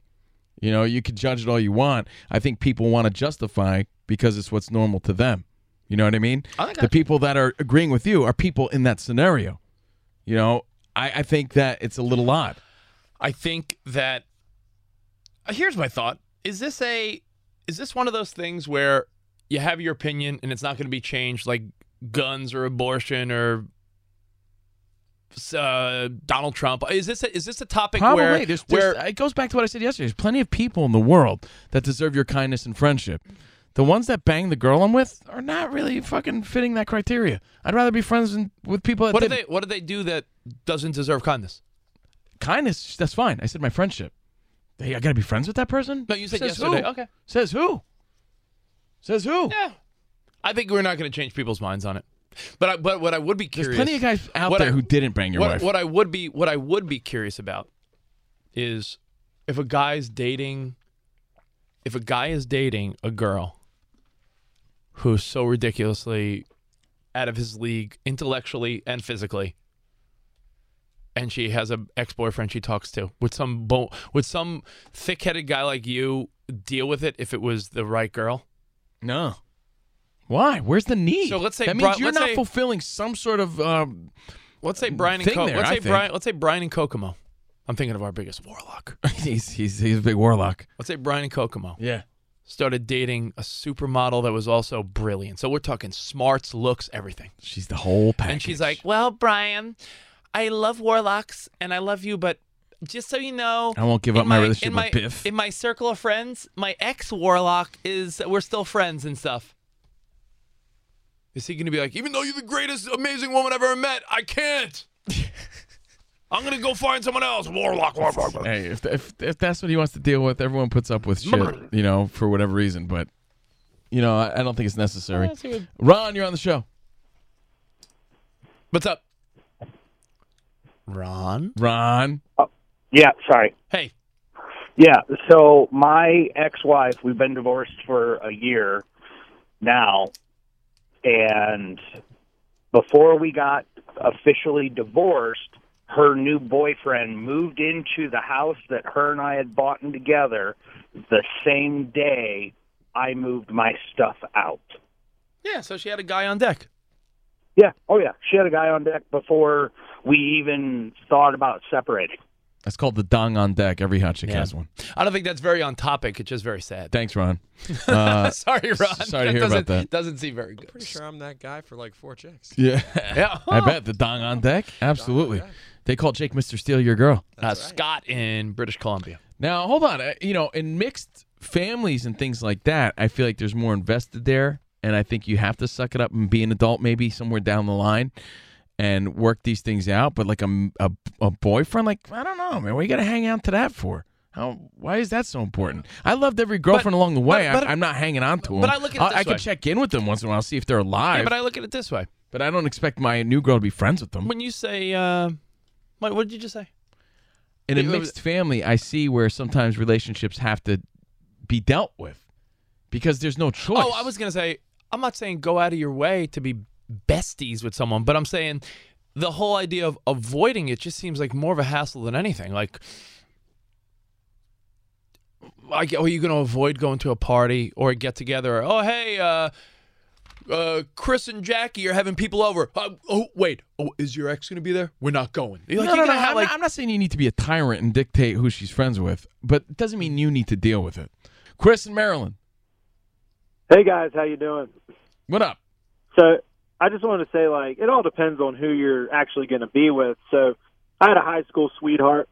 When we went to college, we just kind of broke it off just to go see what else was out there. But I was still extremely close to her family.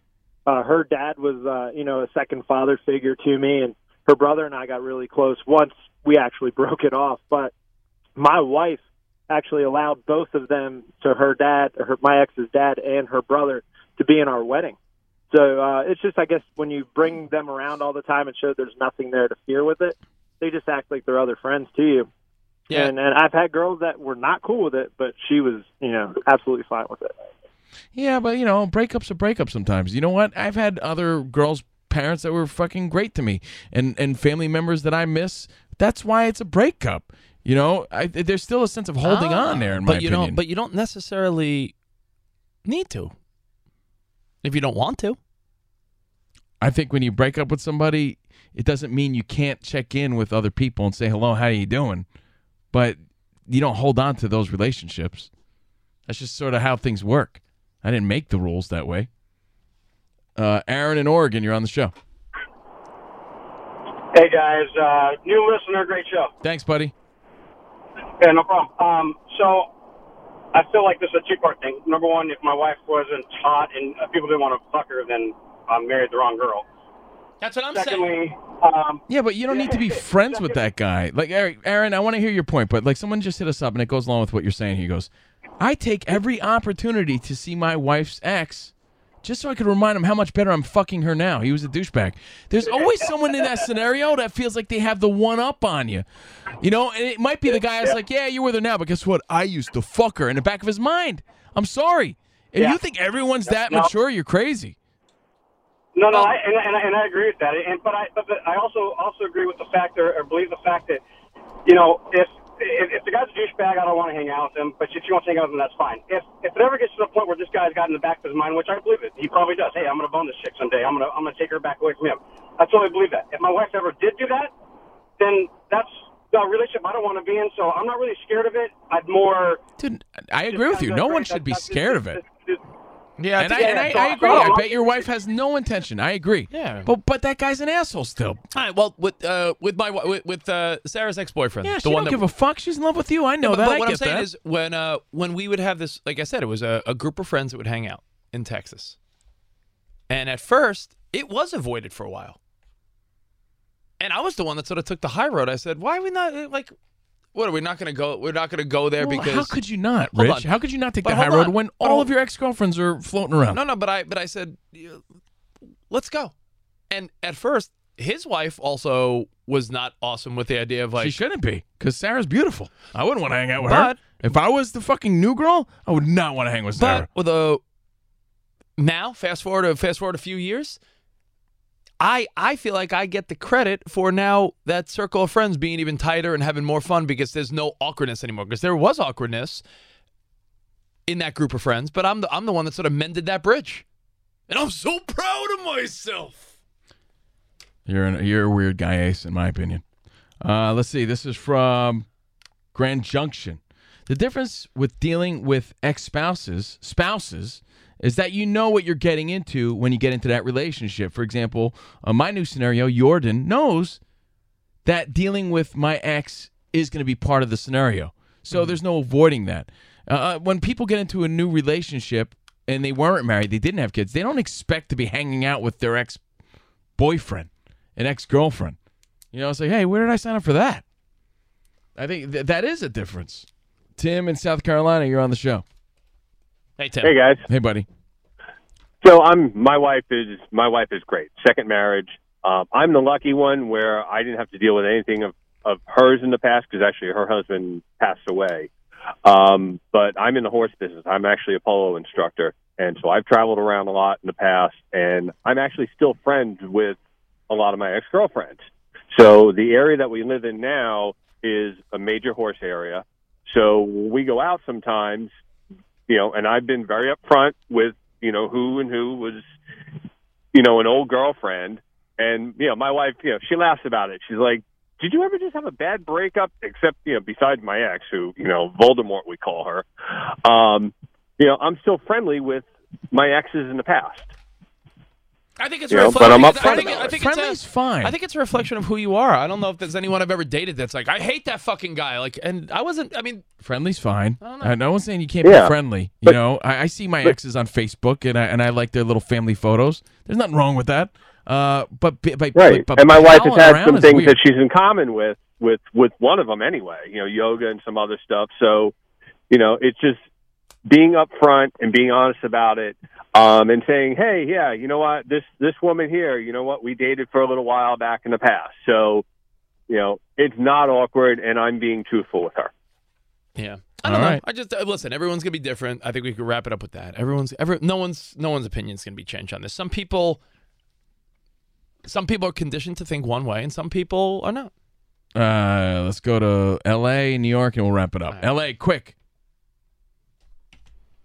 Hello? Yeah. What's up, Lewis? No, just wrapping up real quick. Just saying how reference Covino's point. You know that show Black Mirrors? That episode, the entire history review? Kind of goes on that point and how she has her ex as her friend and then how she ends up cheating on him. So I think that's a good reference of kind of it goes both ways of having an ex as a friend and so not as a friend, and how they always have like that sexual urge for that ex.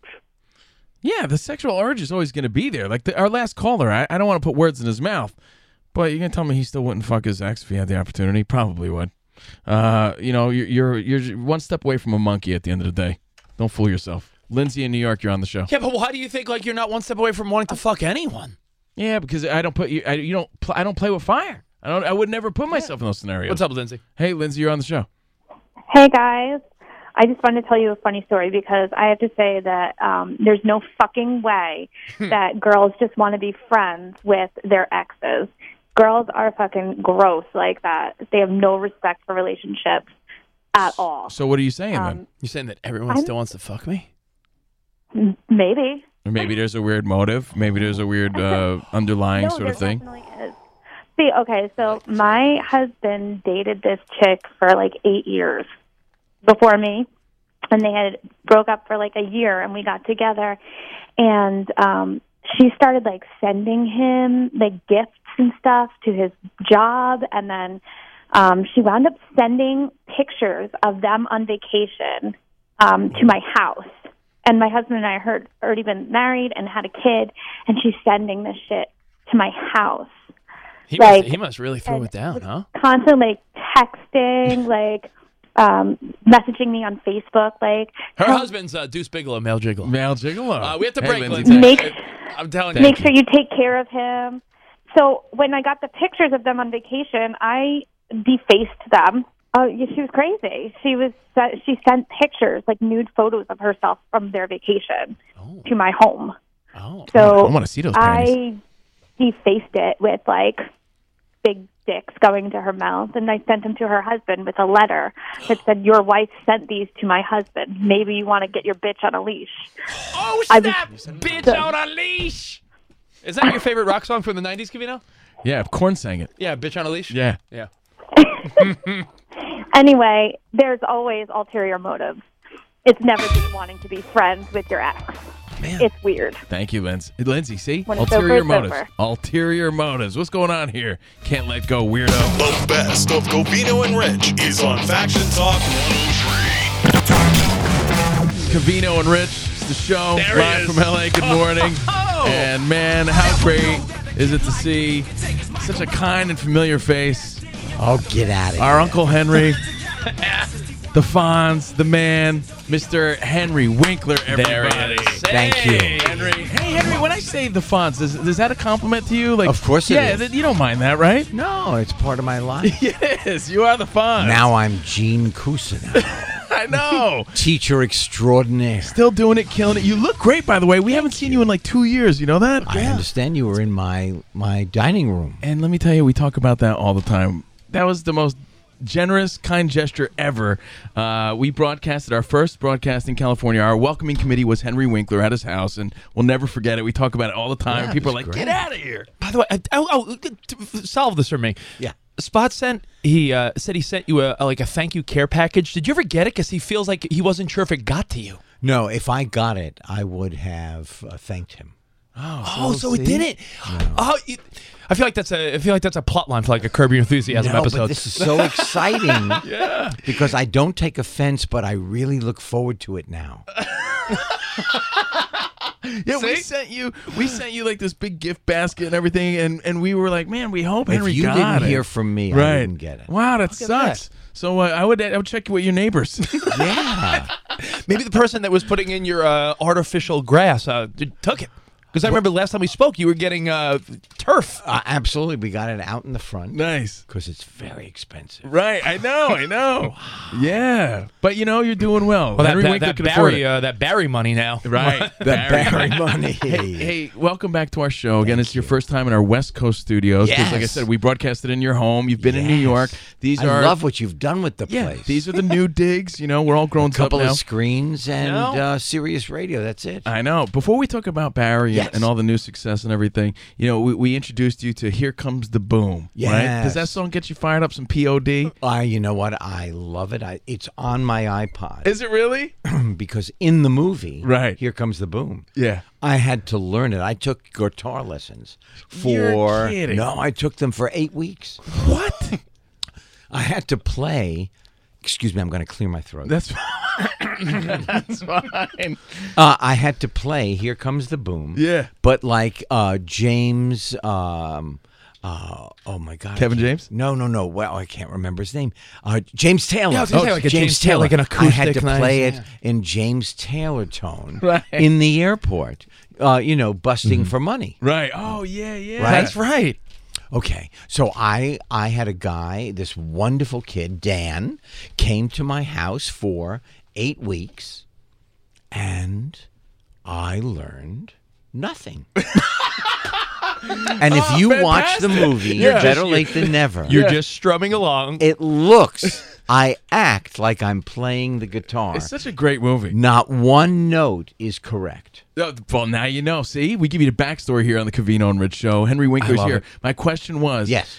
what song sort of defines you and gets you fired up the most when you hear the Happy Days theme? And it was No. what? There was 2 different themes, right, for that show? Yes, there were. Well, one was too expensive. One was too expensive. Rock Around the Clock was too expensive. Right. So Charles Fox and his partner wrote this particular, and we have the same birthday. Oh, no way. And so we exchanged cards for the last 43 years. Oh, no way. Still to this day, huh? To this day.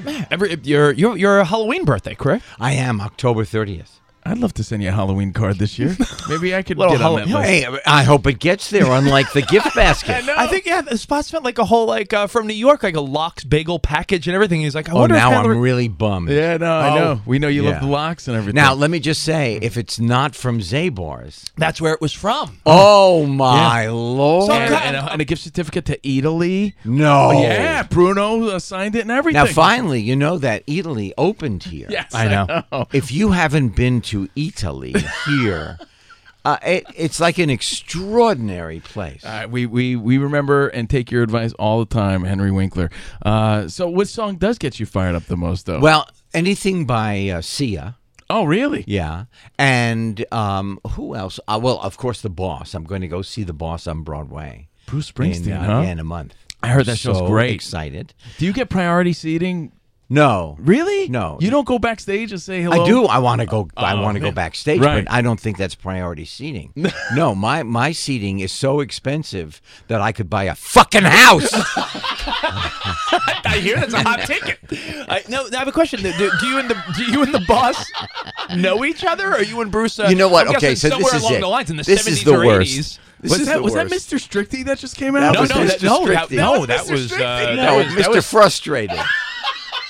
That was his character in Barry, who, by the way, I told you in episode 1, I'm like, wow, Henry's throwing down some F-bombs, and he's like... But you see the impact coming from a Henry Winkler? Like, I'd be scared. Like, when you would yell at your son, like, you're going out with Jay? Who's Jay? I want to know Jay. Yeah, really. And you're yelling at, we When remember they went all to your the stories. baseball game. Yeah, and you're getting serious. When you're so kind and present kindness all the time, but when you're serious and you turn it on, Well, it has more impact. sometimes my children's well-being demands a completely different tone. Right. You got to get their attention. I gotta take more notes. I'm having issues with that.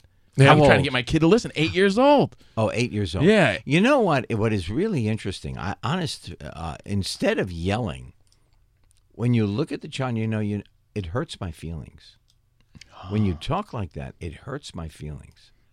And I'm going to wait and have this conversation when you're able to have it. So you let me know when you've calmed down enough. Wow. And I'm telling you, it works. The children would come in, and I would say, I'm in a bad mood. And then they would, still ask me what they want. And I would say, no, I'm in a bad mood. And it's right here at my sternum, and it's going to come right out of my mouth. So you have a decision to make.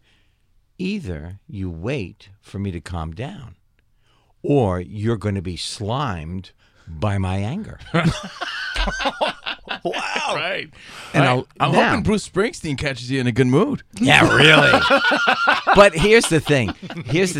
Two things. One, about the children, they come in, they check you out, and they Yeah. say, I'll be back. Right. They get it. They really get it. Children are so smart. They get everything. Now, Bruce Springsteen. Yeah. I have never met him and have been comfortable in the 3 times I met him. I get tongue-tied when I meet stars that I love that make music because it's my dream. Well, hold on. We actually witnessed one here on the show. Remember when you met Bruno Mars? Bruno Mars. Oh, remember that? I do. I have that picture signed. It was fantastic. It was great to see your genuine excitement to meet him and vice versa. Obviously. I went to see him at the Bowl here in California. I got to see him play. Yeah. Oh my God, he's the genuine article. So you see, I met Sia in a grocery store. Right. No way. Honest to God, I love her. Yeah. I've written to her. Jack Antonoff is a friend, and I sent her a video. And she sent we FaceTime. I've never met her in person. And then I'm walking in the grocery store, and she came up to me and said, "I'm Sia." I didn't know what else to do but hug her. Wow, That's amazing. Just so funny. It's such a probably a built-in automatic respect because you seem to have no problem keeping your ear out for new music, new talent. Right. So Well, that's because of my children. they keep you in the loop, huh? They keep me in the loop. I was going to say, yeah, I think you have a choice at some point to stay in the loop or check out, and you certainly have stayed in the loop. But you know what? There are some unbelievably great singers now. I mean, I just mentioned Jack Antonoff, Bleachers. Yep. He was part of Fun. Yeah. And he just makes unbelievable music all over the world. I got to ask you this then. Henry Winkler here on the show. Yeah. We love Henry, guys. There's a lot of new people listening. We're on a different channel now, Henry, so we got a bunch of new ears. They're probably trying to There's figure out. more than 5 or 6 More people? than 5 or 6, yeah. Yes. We're stepping it up. I know. You believe that? And I'm thinking to myself, you are a guy that stays in the know, like Rich said, and that's a choice, right? And you said your kids are responsible for helping you, and your grandkids, I'm sure, too. Right. When you're dealing with guys you came up with, and they're so out of the loop, how do you balance that? I don't think about it. You don't? No, they're them and I'm me. And that's it. And here it is. I have found this to be the key. You stay relevant. And by relevant, I don't mean you stay famous. Right. You just stay vibrant. You stay in the moment, in the living. Be in the moment. Be in the moment. Right. Yeah. Baba Randas. That's right. I was thinking, you said the band Fun, and Jack Antonoff is now in Bleachers. Right. I don't think most people don't even know that are I got to tell you, that are half your age. He was the first guy to even tell us that, I think, way back. Yeah, we did an event in Colorado at a ski resort, and Bleachers performed live, and they were fantastic. I'm telling you, Jack Antonoff needs to make music. His sister is a designer of clothing, and they are good friends of the family. Everyone's a good friend Not everyone, of Henry no. Winkler. Everyone loves you, though. You Yeah. and Jack Antonoff. Well, No, hold but on. everyone we even- meet, Rich is right. Everyone from the Kardashians. I mean, you grew up. Their Well, kids the grew up. Kardashians grew up. Kim and her sister Courtney were in my backyard in high school Playing. and I have to tell you, they are as lovely today as they were then. Do you feel know, an it's just urge this- to defend them when people say, "Oh, the Kardashians, No. they don't do anything"? They're Do business you know what? women. Here it is. It's America. And in America, you get to make your own way. And if that's how they make their way and they're comfortable with it, more power to them. I want to say right now on your show, with your millions and millions of listeners, I would like to say I want to be a YouTube sensation. I want to make $10 million by just being on YouTube. Is that crazy to you to know that there's a generation of kids and that's how it is now? It's not crazy. I want to know how do you do it. I know. I want to tweet and make $120 million. Isn't that amazing? And I tweet all the time. I make nothing. You know what it is, Henry? I got to tell you, you might not want to hear it, but you have to have nice butt cheeks. Is that true? It is, yeah. I mean, how do you know Henry doesn't have nice Well, butt no, cheeks? wait a minute. I have just started to squeeze them right now in this chair. So I'll tell you what, you could get millions of followers on Instagram if they look just right. I am building my gluteus maximus right this second. I'm not kidding. That's fantastic. I'm losing breath. As a matter, it's taking a lot of energy. All right, we got Henry Winkler. He's twerking in the studio. Yes. I wonder if it ever gets old to you that people do admire you. I'm just looking at a clip from Jimmy Fallon where Bill Hader is talking about working with you on Barry. Bill. And Henry Winkler's in it. Oh my gosh, Henry I Winkler, love Henry the nicest Winkler. man in the world. Dude, the Fonz. The Fonz. And you forget it. You forget that he was the Fonz because he's this nice guy. He's like, his grandson and my daughter are in the same class. So I see him at school events and he's just like, hello, Bill, look at us. I mean, everyone has this. I mean, I know. Okay. So people say, like Jimmy Fallon, hey, I love him. I can never get on that damn show. Where's the invite? Never. Really? Yeah. I find that hard to believe, though. Is that true? Yeah, Jimmy Kimmel is so lovely to me. Jimmy Kimmel's your guy. You know, but with the Barry show, I'm sure he's going to want the Fonz to stop by again. This is a miracle. Honest to God. So at 27, I came out here, and on my birthday, I got the Fonz. Right. And the Fonz, you know, you change your voice a little bit, you change your body, and then it released me. It was like unlocking my imagination. Yeah. So I had a dream since drama school of the actor that I wanted to be, except my personal self was so bejumbled. I was so uncomfortable in the world that I couldn't get my imagination and my profession together. At 72, I just flipped the numbers from 27 to 72. I now, in this character on Barry, I am getting closer to what I dreamed I wanted as an actor when I was 27. Wait a second. I started this radio show when I was 27, so I got to wait till 72? No. Oh, okay. No, look, Ryan Gosling. This young man, Ryan Gosling, he can do it right away. Yeah. I mean, he's just, some of these people are, they've got it. Hey. I was crazy. Congratulations on everything. I don't know what made me think of this. You said Gosling, so I started thinking of singing and dancing. Yeah. Did you see Hugh Jackman in The Greatest Showman by any chance? I know. I saw Hugh Jackman on Broadway. What do you think of that guy? He's the national treasure as far as I'm concerned. So Hugh Jackman in the show that he did on Broadway, and I totally have forgotten the name, but he played a famous Australian writer of music. Okay. Second act, comes out by himself, gigantic theater, and he is able, just his own persona, to make that theater come down to club size. It's insane. And people, you're just mesmerized. Wow. And that is God-given. Well, please watch The Greatest Showman. Him and Zac Efron, fantastic. Yeah, you would love it. Absolutely. Now, last night. Yeah.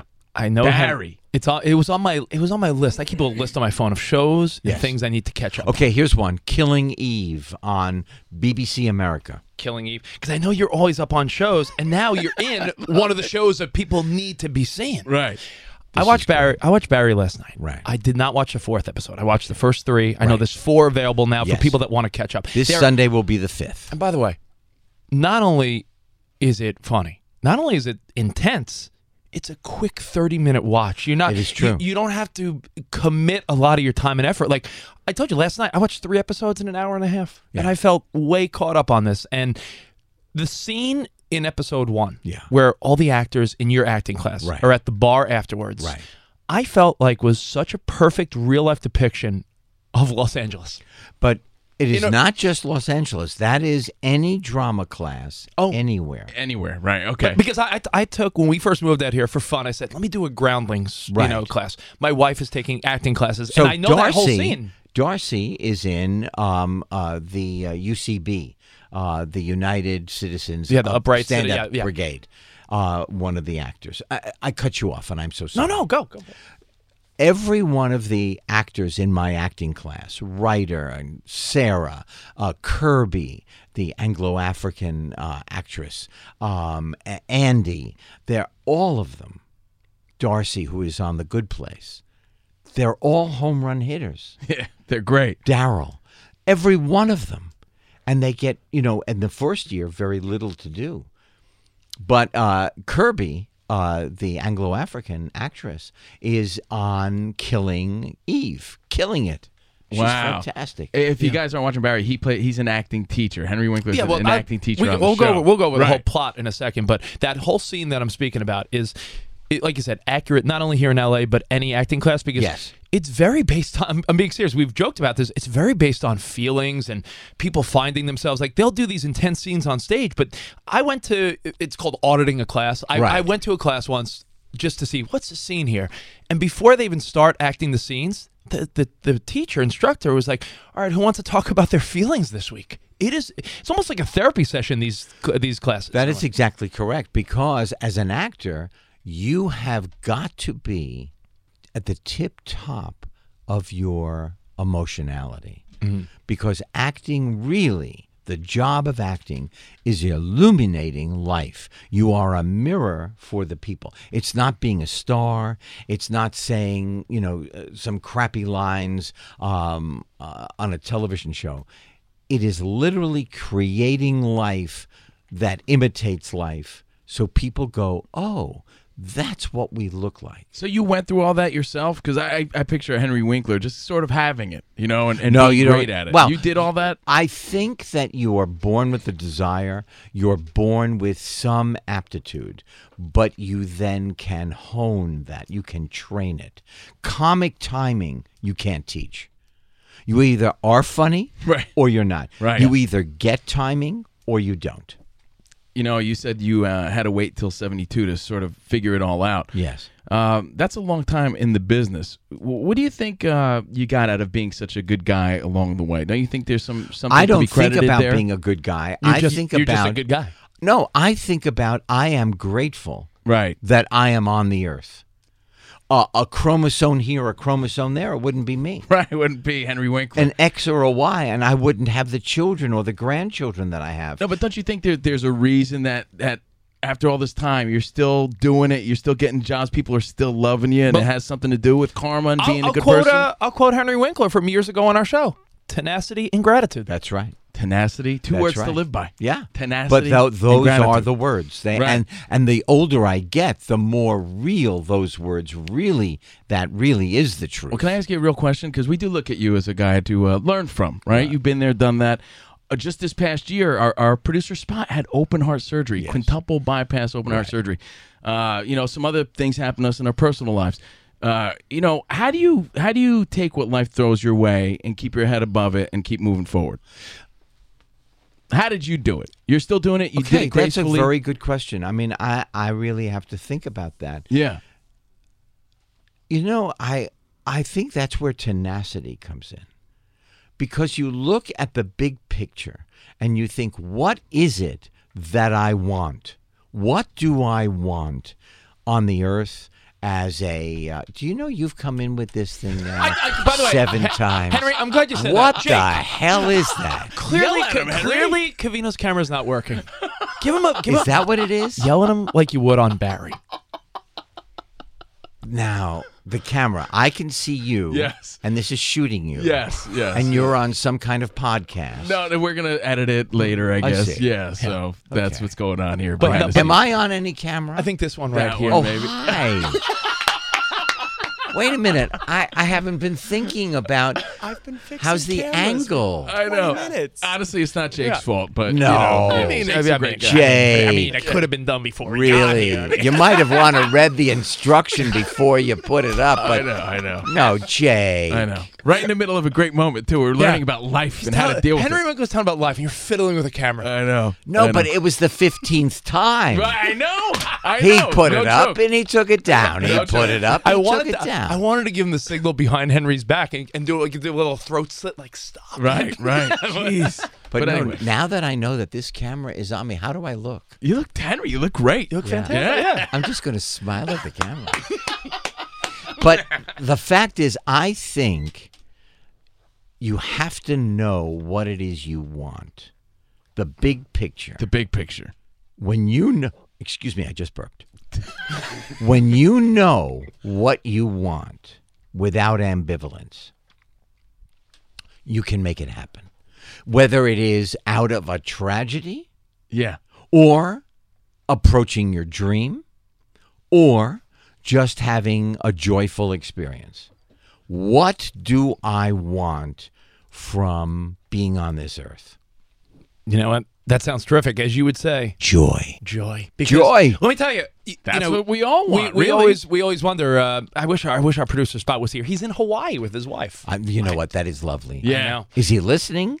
He probably checks in. Is he yeah, up? Of course he is. I'm sure. Probably, yeah, because he checks in all the time. Well, Absolutely. we miss you. Yeah. And he always says, hey, what does it all mean?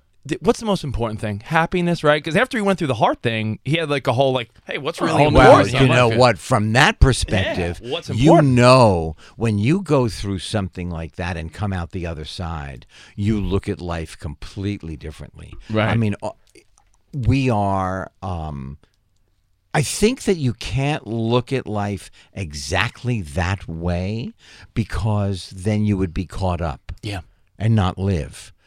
But when you go through something that is so life-threatening and you come out the other side, you have a perspective that we could not even possibly imagine. Like, I'd imagine all the success you've had in TV, movies, everything has provided such a great life for you. But at the end of the day, your kids and just spending time with family and the new puppy. And then you new got puppy. Wait. You got another? Because last time we were at your house, you had a big dog. You put on a. That's right. That's the same one. No, we have a new puppy. Oh, you have another dog. Yes, puppy, she's been in the house now for a week. Wow.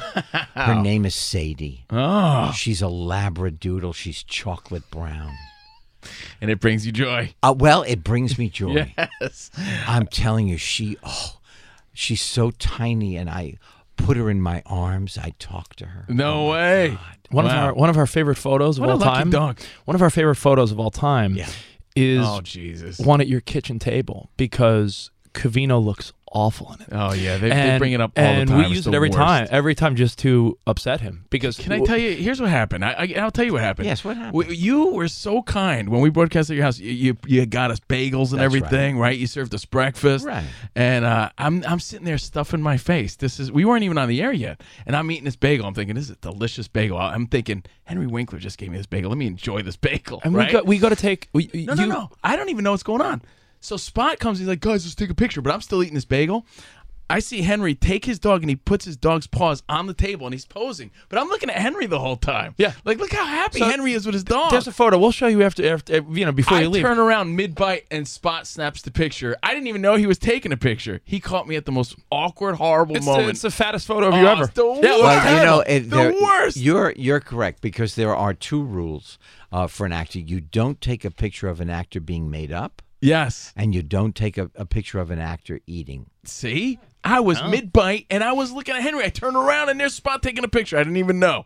I didn't know why you were picking your dog up at that moment. I was just watching you. Yeah. And then, boom, snap the photo. I didn't know he was posing Do you for know the which photo. one was it? Was it was it Charlotte, the Labradoodle, or was it Big Linus, the Labrador? I'm pretty sure it was Charlotte, and we'll show you the picture so we can all get a good laugh at it. I'm sure everybody's posting it as we speak. Thanks for I bringing hope it they up. are. Thanks for bringing it up, Rich. No, I want to talk about Barry, but before you walked in here, you probably heard us having a vulgar conversation about the Maui Plowie and how I mentioned The Rock and how my wife and I dip away and put the Moana on for the kids. Well, and you know what? We put it on too. We have every toy for our grandchildren, and The Rock.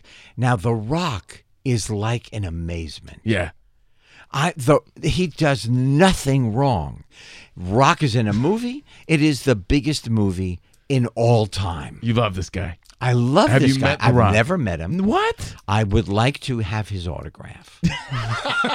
Did Now you send him a video? I work with a man who created Children's Hospital. Right. And Rob is on Ballers. Yeah, Rob Corddry, yeah. Right. And We love Rob. I like Ballers. I really do. Yeah, I it's enjoy great. it. And I have asked Rob for 4 years. I ask you for nothing. I'd like an autograph picture of The Rock. Rob does not care. Are you kidding me? No. Cordry won't come through, huh? No. Rob. Since we stopped working together, that's another thing. When you stop working with an actor, or the group, everybody goes their merry way. I always think, hey, we've been together for 7 years. We're friends. Yeah. Nobody else. Hold on. I mean, do we have your permission to get on Cordry? Cordry's giving you the cold show? I think it's amazing. He asked me for stuff. He had it within a week. Right, but you asked for one thing. For 4 years. Do you think maybe The Rock's big timing you? Maybe he's like, Fonz, no thanks. Do you know what that could be? Can you imagine that? And then I say to him, impossible. No muscle. Impossible. No muscle is worth it. By the way, Cordry, that's a guy with comedic timing. You're talking about the important things. I feel like that. A creator and a writer. That's right. And a wonderful wife. Great girls. Great. Yeah. Seems like a good fellow. Yeah. I like except Cordry. for this. Hey, what's the secret to that, Henry? Rich was talking about keeping the spice alive in the relationships. What's the key to that in your life? The balance between family and work and keeping that spark alive. Okay, 2 words. Separate homes. Yes, that's the goal. Separate homes. Okay. Separate homes. Yes. No, what is it? Will. Your will through thick and thin. Yeah. Up and down. Because a relationship, that's what it does, right? Yeah. It goes up and then you think, wow, how did we get here? Yeah, this is great. And then you go down and you think, how did we get here? It's true. And it is your will to stay together. There's a spark that initially set the relationship on fire, and you're looking for that spark. Once it's gone, can you get it back? I believe you can. Yeah, you believe you can. I believe. I have a question for you about your I'm still waiting, but I know you can. Right. Ron Howard, your good friend, his daughter is your goddaughter. Yes, she is. Right? When Ron came to us, he was moving from California to the east, to Connecticut. He has 3 beautiful girls and a golf-playing son, Reed. He's on the circuit. And they said, look, we would like you to be the godchild of Bryce, but we would like you, if God forbid anything happens to us, we'd like you to take the children. You can bar mitzvah them if you want. Wow, really? Yeah. Wow. He literally said those lines. You can bar mitzvah them if you want. Just we feel safe if you would take the children. What an honor, huh? And my gosh. And now, of course, they are vibrant, wonderful adults. Bryce Dallas Howard. Very talented. Did you see the episode of Black Mirror? I did. How fantastic was that? And I do want to know. I want She's to know also your a take, great director. But I also want to know your take on where the future is going with all that stuff. If you guys don't remember, the Black Mirror episode starring your goddaughter, Bryce Dallas Howard. Right. It's the one where we're all defined by our social media sort of scoring. You get rated by everyone. Yeah. Well, in your numbers. Doesn't that happen with your Uber driver? That's they true. Rate you? It's already happening. Right. So they rate you. It is so sad because we are slowly. I don't know what is going to happen with this country. I do not believe we're going to make America great. I truly believe America is great. Absolutely. Yesterday, I went to We Day. We Day is a... Weed Day is today, 420. No, Weed Day. Day. Weed Day. Not weed, not with a D. Okay. Weed, W-E. Oh, Weed Day. Yeah. Weed Day. We Day is an organization that comes out of Canada. It was invented by these 2 brothers, Craig and Mark, when they were 12. They're now in their 30s and 40s. I was there with 16,000 children. John Stamos and Jennifer Aniston and Dr. Phil and on and on and on. And I heard those children and I saw 16,000 kids in one space. I've seen it all over Canada. I've seen it all over America. We are a great country. Yeah. And to say we're going to make our country great is an insult to the 300 million plus people who live inside the borders. I hear you. Can't I fail agree. those kids. Can't Yeah. let those kids down. I worry about that so much. Like where, I have an 11-month-old. Yeah. I'm a dad now, so I think of this stuff all the time. Like where are things headed? Yeah. How are things going to be when she's a kid? When she's a teenager? When she, Yes. it makes you wonder where things are going. You know what? Not to be presumptuous, but I really believe a herd child is a powerful child. You're rushing out of the house. You're late. It's a big meeting. You've waited for weeks for this meeting. Your child says, Dad. And you turn around and you go, you know what, But you take the moment, and I say within 45, 49 seconds, the child will tell you what's on their mind. You'll go, I'm so glad you told me that. We're going to talk about that as soon as I come home again. But they feel heard and validated. That's how you create power. Right. Got to put the phone down too. Yeah, that's something that we decided. We were talking about the other day. I hate the fact that my kid is always reaching for my phone because that only just means she wants it because she just sees me on it all the time. But that is the way of the world. Yeah. It's for you to decide when it's time for her to have it. Mm-hmm. But my grandchildren, all 5 of them, when they were like before 2, they knew how to swipe to find the apps they wanted. They knew how to press play on the YouTube videos. Absolutely, I and the know. games and the YouTube videos. My grandchildren watch other children all over the world unwrap packages. I know, and play What with toys. is Who knew? that? And the whole thing. And you have to put in this whole effort on Barry and everything, and you could have just been making millions opening presents. Really, I think that's how the laugh out loud, the LOL dolls, they came into existence because the guy said, "Unwrap. You got to unwrap before you get to it." You know, you're talking about kids, and I know you write all the children's books, and Hank, and all the. Can I just say one thing? Hank Zipser. Hank Zipser. Hank Zipser. Yeah. Which we couldn't sell in America. So tenacity. We sold it to the BBC as a television show. A week ago, Hank Zipser won the International Emmy in Cannes, France. Wow! Congratulations! That's cool, That's man. awesome. Oh my God! That's great. That's No, tenacity. I know how much work you put into that, and all the books and everything, and Well, you've not given them just to my me, but- daughter. Yeah. Yeah, but my question is this: like, Yes. you seem so great with kids, obviously, and you're talking about the children.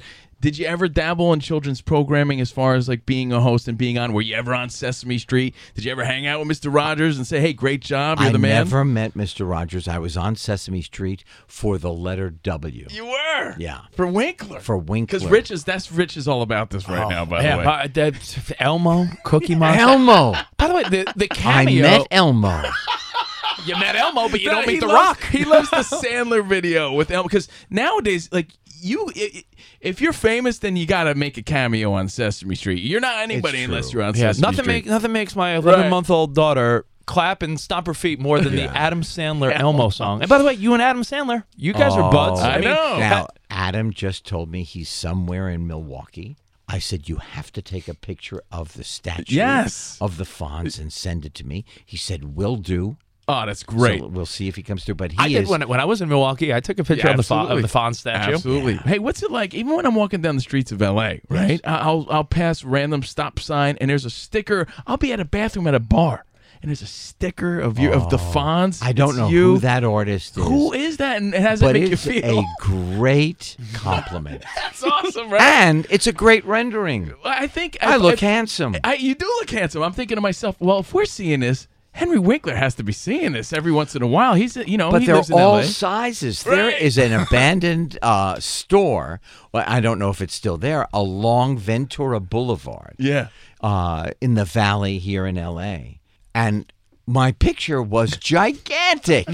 I thought, look at that. That's great. That is fantastic, and it makes us happy that you get a good kick out of that. I really do. Now, the resume speaks for itself. You're in the Smithsonian. You're one of the most iconic TV characters of all time. You've been doing it forever. How does the Barry thing happen? I got a call from... Just hanging out. You're just hanging out. I got a call, and they said they want you to come in and read for Barry, Bill Hader. I think Bill Hader.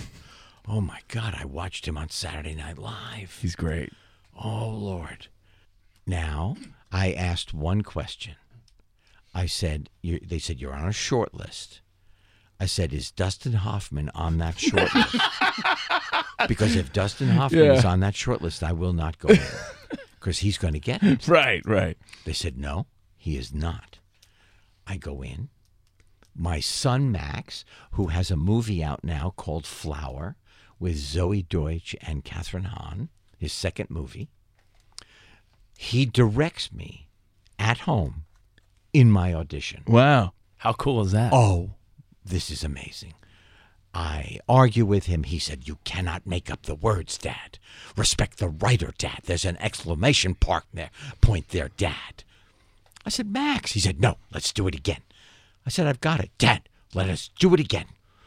I go in. I make Bill Hader laugh. I'm thinking, I made Bill Hader laugh. Right. I leave. I get a call 3 weeks later. Would you like to come in and just play around? This is not really like another audition, you know. I'm thinking, no, I don't want to go in. Maybe I'll screw it up. Yeah. Bill Hader sends me 2 new scenes. I email them to my son. My son now, Max, now directs me on the phone. We go over it. One more time, Dad. Max, I've got one more time, Dad. I go to the audition. Then you wait, and you wait, and you wait, and you think, this is too long. I haven't heard anything.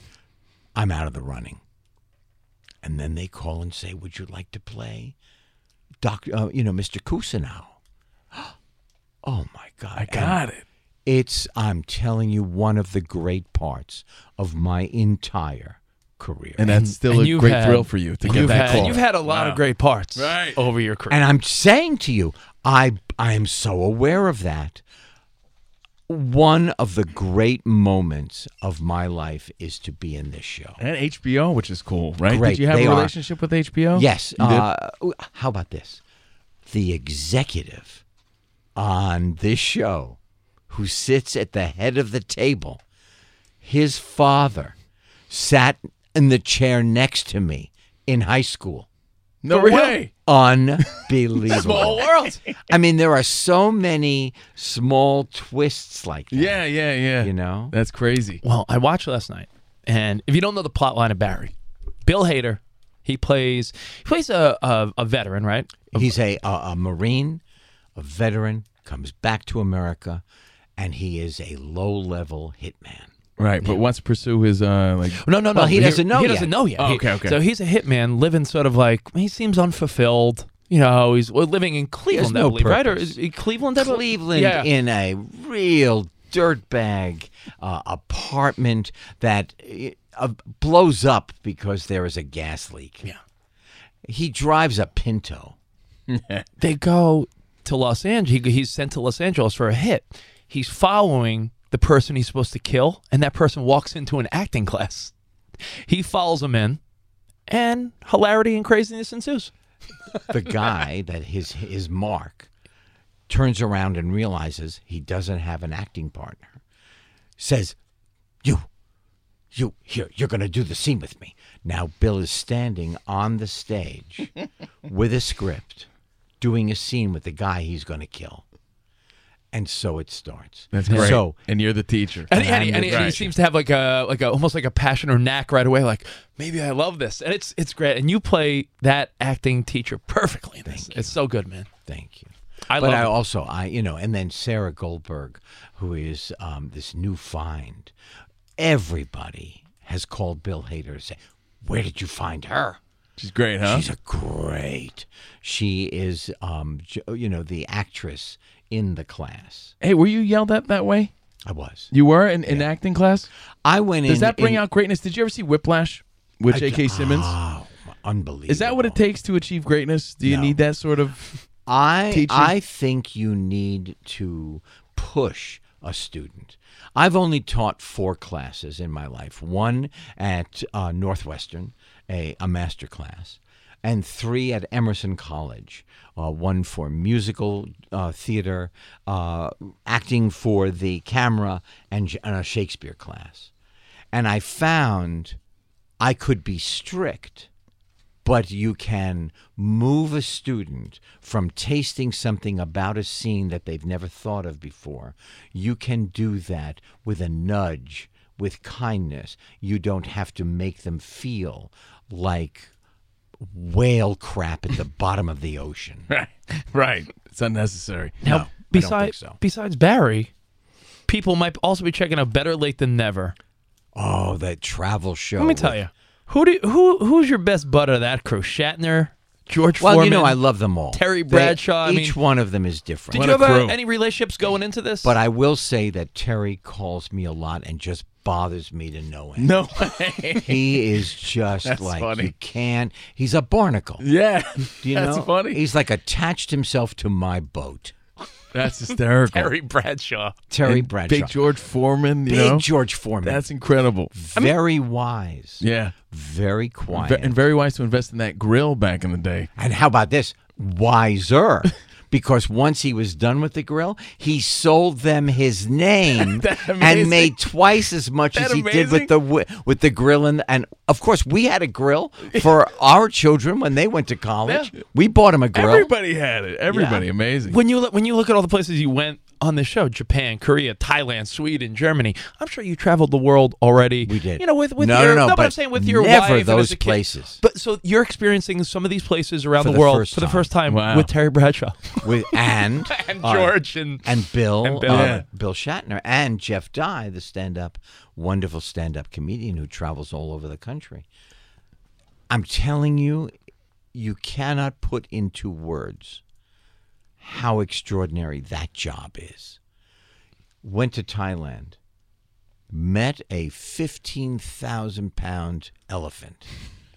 That elephant tilted her head, looked me in the eye. I looked her in the eye. Her name was Natalie. I said, Natalie, my name is Henry. I am so happy that I got to meet you. She, of course, only understands Thai. Right. She doesn't understand what the hell I'm saying. Yeah. I started to cry. Really? Why? You can feel the empathy roll off that elephant like it was a waterfall. Really? I'm telling you, as I'm sitting here waiting for a camera to change.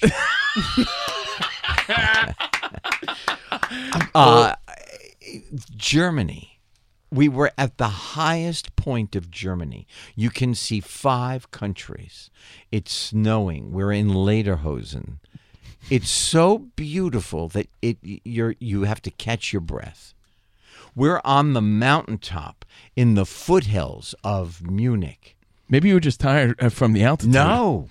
No, this was real. No, it's amazing, Yeah. huh? Wow. I'm thinking what a life. I'm thinking late 70s, early 80s. If you would have told Henry, you know the guy winning Super Bowls with the Pittsburgh Steelers? I know. You and him are going to travel the world together in 30 years. And have him 40 call years me from now. all the time. They bother you. He's got nothing to say. He's a particle. But Hey, I'll what's tell you up, something. Henry? It's me, Terry. Here's the best thing he ever did. He married Tammy. Mm-hmm. She is a fabulous human being. That's great. His wife is great.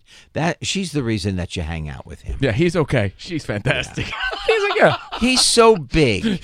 He puts his arm around my neck in order to steer me in a direction to have a conversation. Yeah. I have to have a masseuse. Right. And you have to have that conversation. And you have to have that conversation. And you don't know what he's talking about. America, everything's great. Here we go. This is so... I'm Terry. I'm TB. The only thing I understood about the whole thing was, I'm TB. That's it. That's great. Didn't he did a cameo on a show recently? Like, he was on Modern Family. He did a cameo on Yes, Modern Family. and he was in the movies Father Affair. That's right. Yeah, he's doing his acting stuff, man. Hey, of all the things you've done, Henry, we've talked about so many of these things every time we've seen you. But for some reason, of all the Sandler movies you've done, for some reason, Covino and I just have some connection. We both loved you in Click in an emotional way. Oh, like my that. God. So- you crying at the elephant? I did. think we both cried at that. I cried at your quarter trick behind the ear in Click. Yeah. Okay, so I carry the quarter trick with me Yeah. everywhere I go. It's in my wallet. Here's the thing. We talk about family before. Adam is very close to his family. Yeah. I mean, he's really a devoted son. His father, I saw him, I think the last time he was really healthy was at Adam's wedding to beautiful Jackie. I got to play his father when his father passed away. Now that I thought was a great compliment. Oh, without the a best. doubt. The best. Yeah. But when he kisses Kate Beckinsale. Oh, she's so funny. But when, when they relive the scene, the Linger song, and Linger by the Cranberries yeah, comes on. Oh man, that kills you. And then when you die in the rainstorm or you're dying there, that's so sad. That movie kills me. Yeah, I'll tell you. great movie. I'll tell you. He is in charge. Adam is in charge of every. Kevin James, I think, learned to be a wonderful executive producer of his movies from Adam. From Adam Sandler. Wow. I was gonna say you're constantly working from Happy Days. 43 years. I don't know how you're not exhausted. I'm knocking on wood. And you're traveling the world. Something Covino said the other day. We're driving home and we're cutting through the canyon roads and all these big houses. And we're like, I wonder who lives here, right? Yeah. And you think to yourself, a guy like you has been working consistently. From Happy Days till now, we've seen you everywhere. TV shows, cameos, roles in movies. What happens to some of these folks that you probably know that had one or two big movie roles, and then you don't hear from them for a long time? Are we assuming they're all doing behind-the-scenes stuff, or are some people still living off of that one or two projects? Some of the people are living off their projects, and thank God they're able to. Yeah. Some people fade away. Some people change jobs. Some people are married. And look, the original Chuck on Happy Days that went upstairs and never came down. So that first Chuck said, hey, I don't want to be an actor. He left the show. He went to San Diego or wherever it is to sell insurance. He literally said, this is not fun at all. The second Chuck went upstairs, never came down, because I was the big brother as the Fonz, and there was nothing to write for the older brother. They kept having trouble. So I replaced that character. Well, as the story goes, much like on a much bigger scale, Happy Days, but Steve Urkel was not supposed to be the main character on Family Matters. Right. Fonzie was not supposed to be the big character on Happy Days. 6 lines. So yeah, sometimes the breakthrough character on How I Met Your Mother, which is a show I love, Neil Patrick Harris as Barney Stinson. I don't think that was designed to be the main role, but one of my funniest lines as Gene Cousineau, the acting teacher on Barry, I call up the the detective that is, she has the case of the kid that was killed in my class. And I said, hey, I'd like to take you to dinner, Italian. I've made a reservation under Neil Patrick Harris's name because I get a better table. At Italy. Henry, congratulations on everything. Congrats. I'd love to get Italy with you one day. You know, you're always welcome here. We admire you as a person, and congratulations on everything. Thanks for everything. You know what? I feel that whether I have been here for a few years or not, of course, we have always had the magnificent time at these microphones. It's just true. Absolutely. Yeah. Thank you so much. Always so much fun hanging out with Henry Winkler. HBO, guys, if you are not on board with this yet, I promise you. I watched it last night. Sunday night.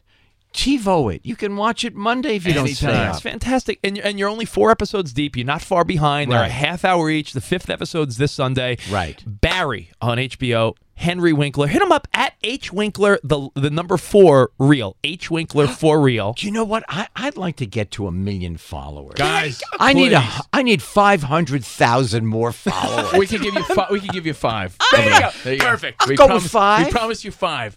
Perfect. I'll go with 5. The great Henry Winkler. More Covino and Rich next. Thank you, gentlemen. For all things Covino and Rich, follow us at Covino and Rich on Twitter, Instagram, Facebook, and Snapchat. And subscribe to our YouTube channel at youtube.com/Covino and Rich for a look behind the velvet rope of interviews and more, much more on Faction Talk 103.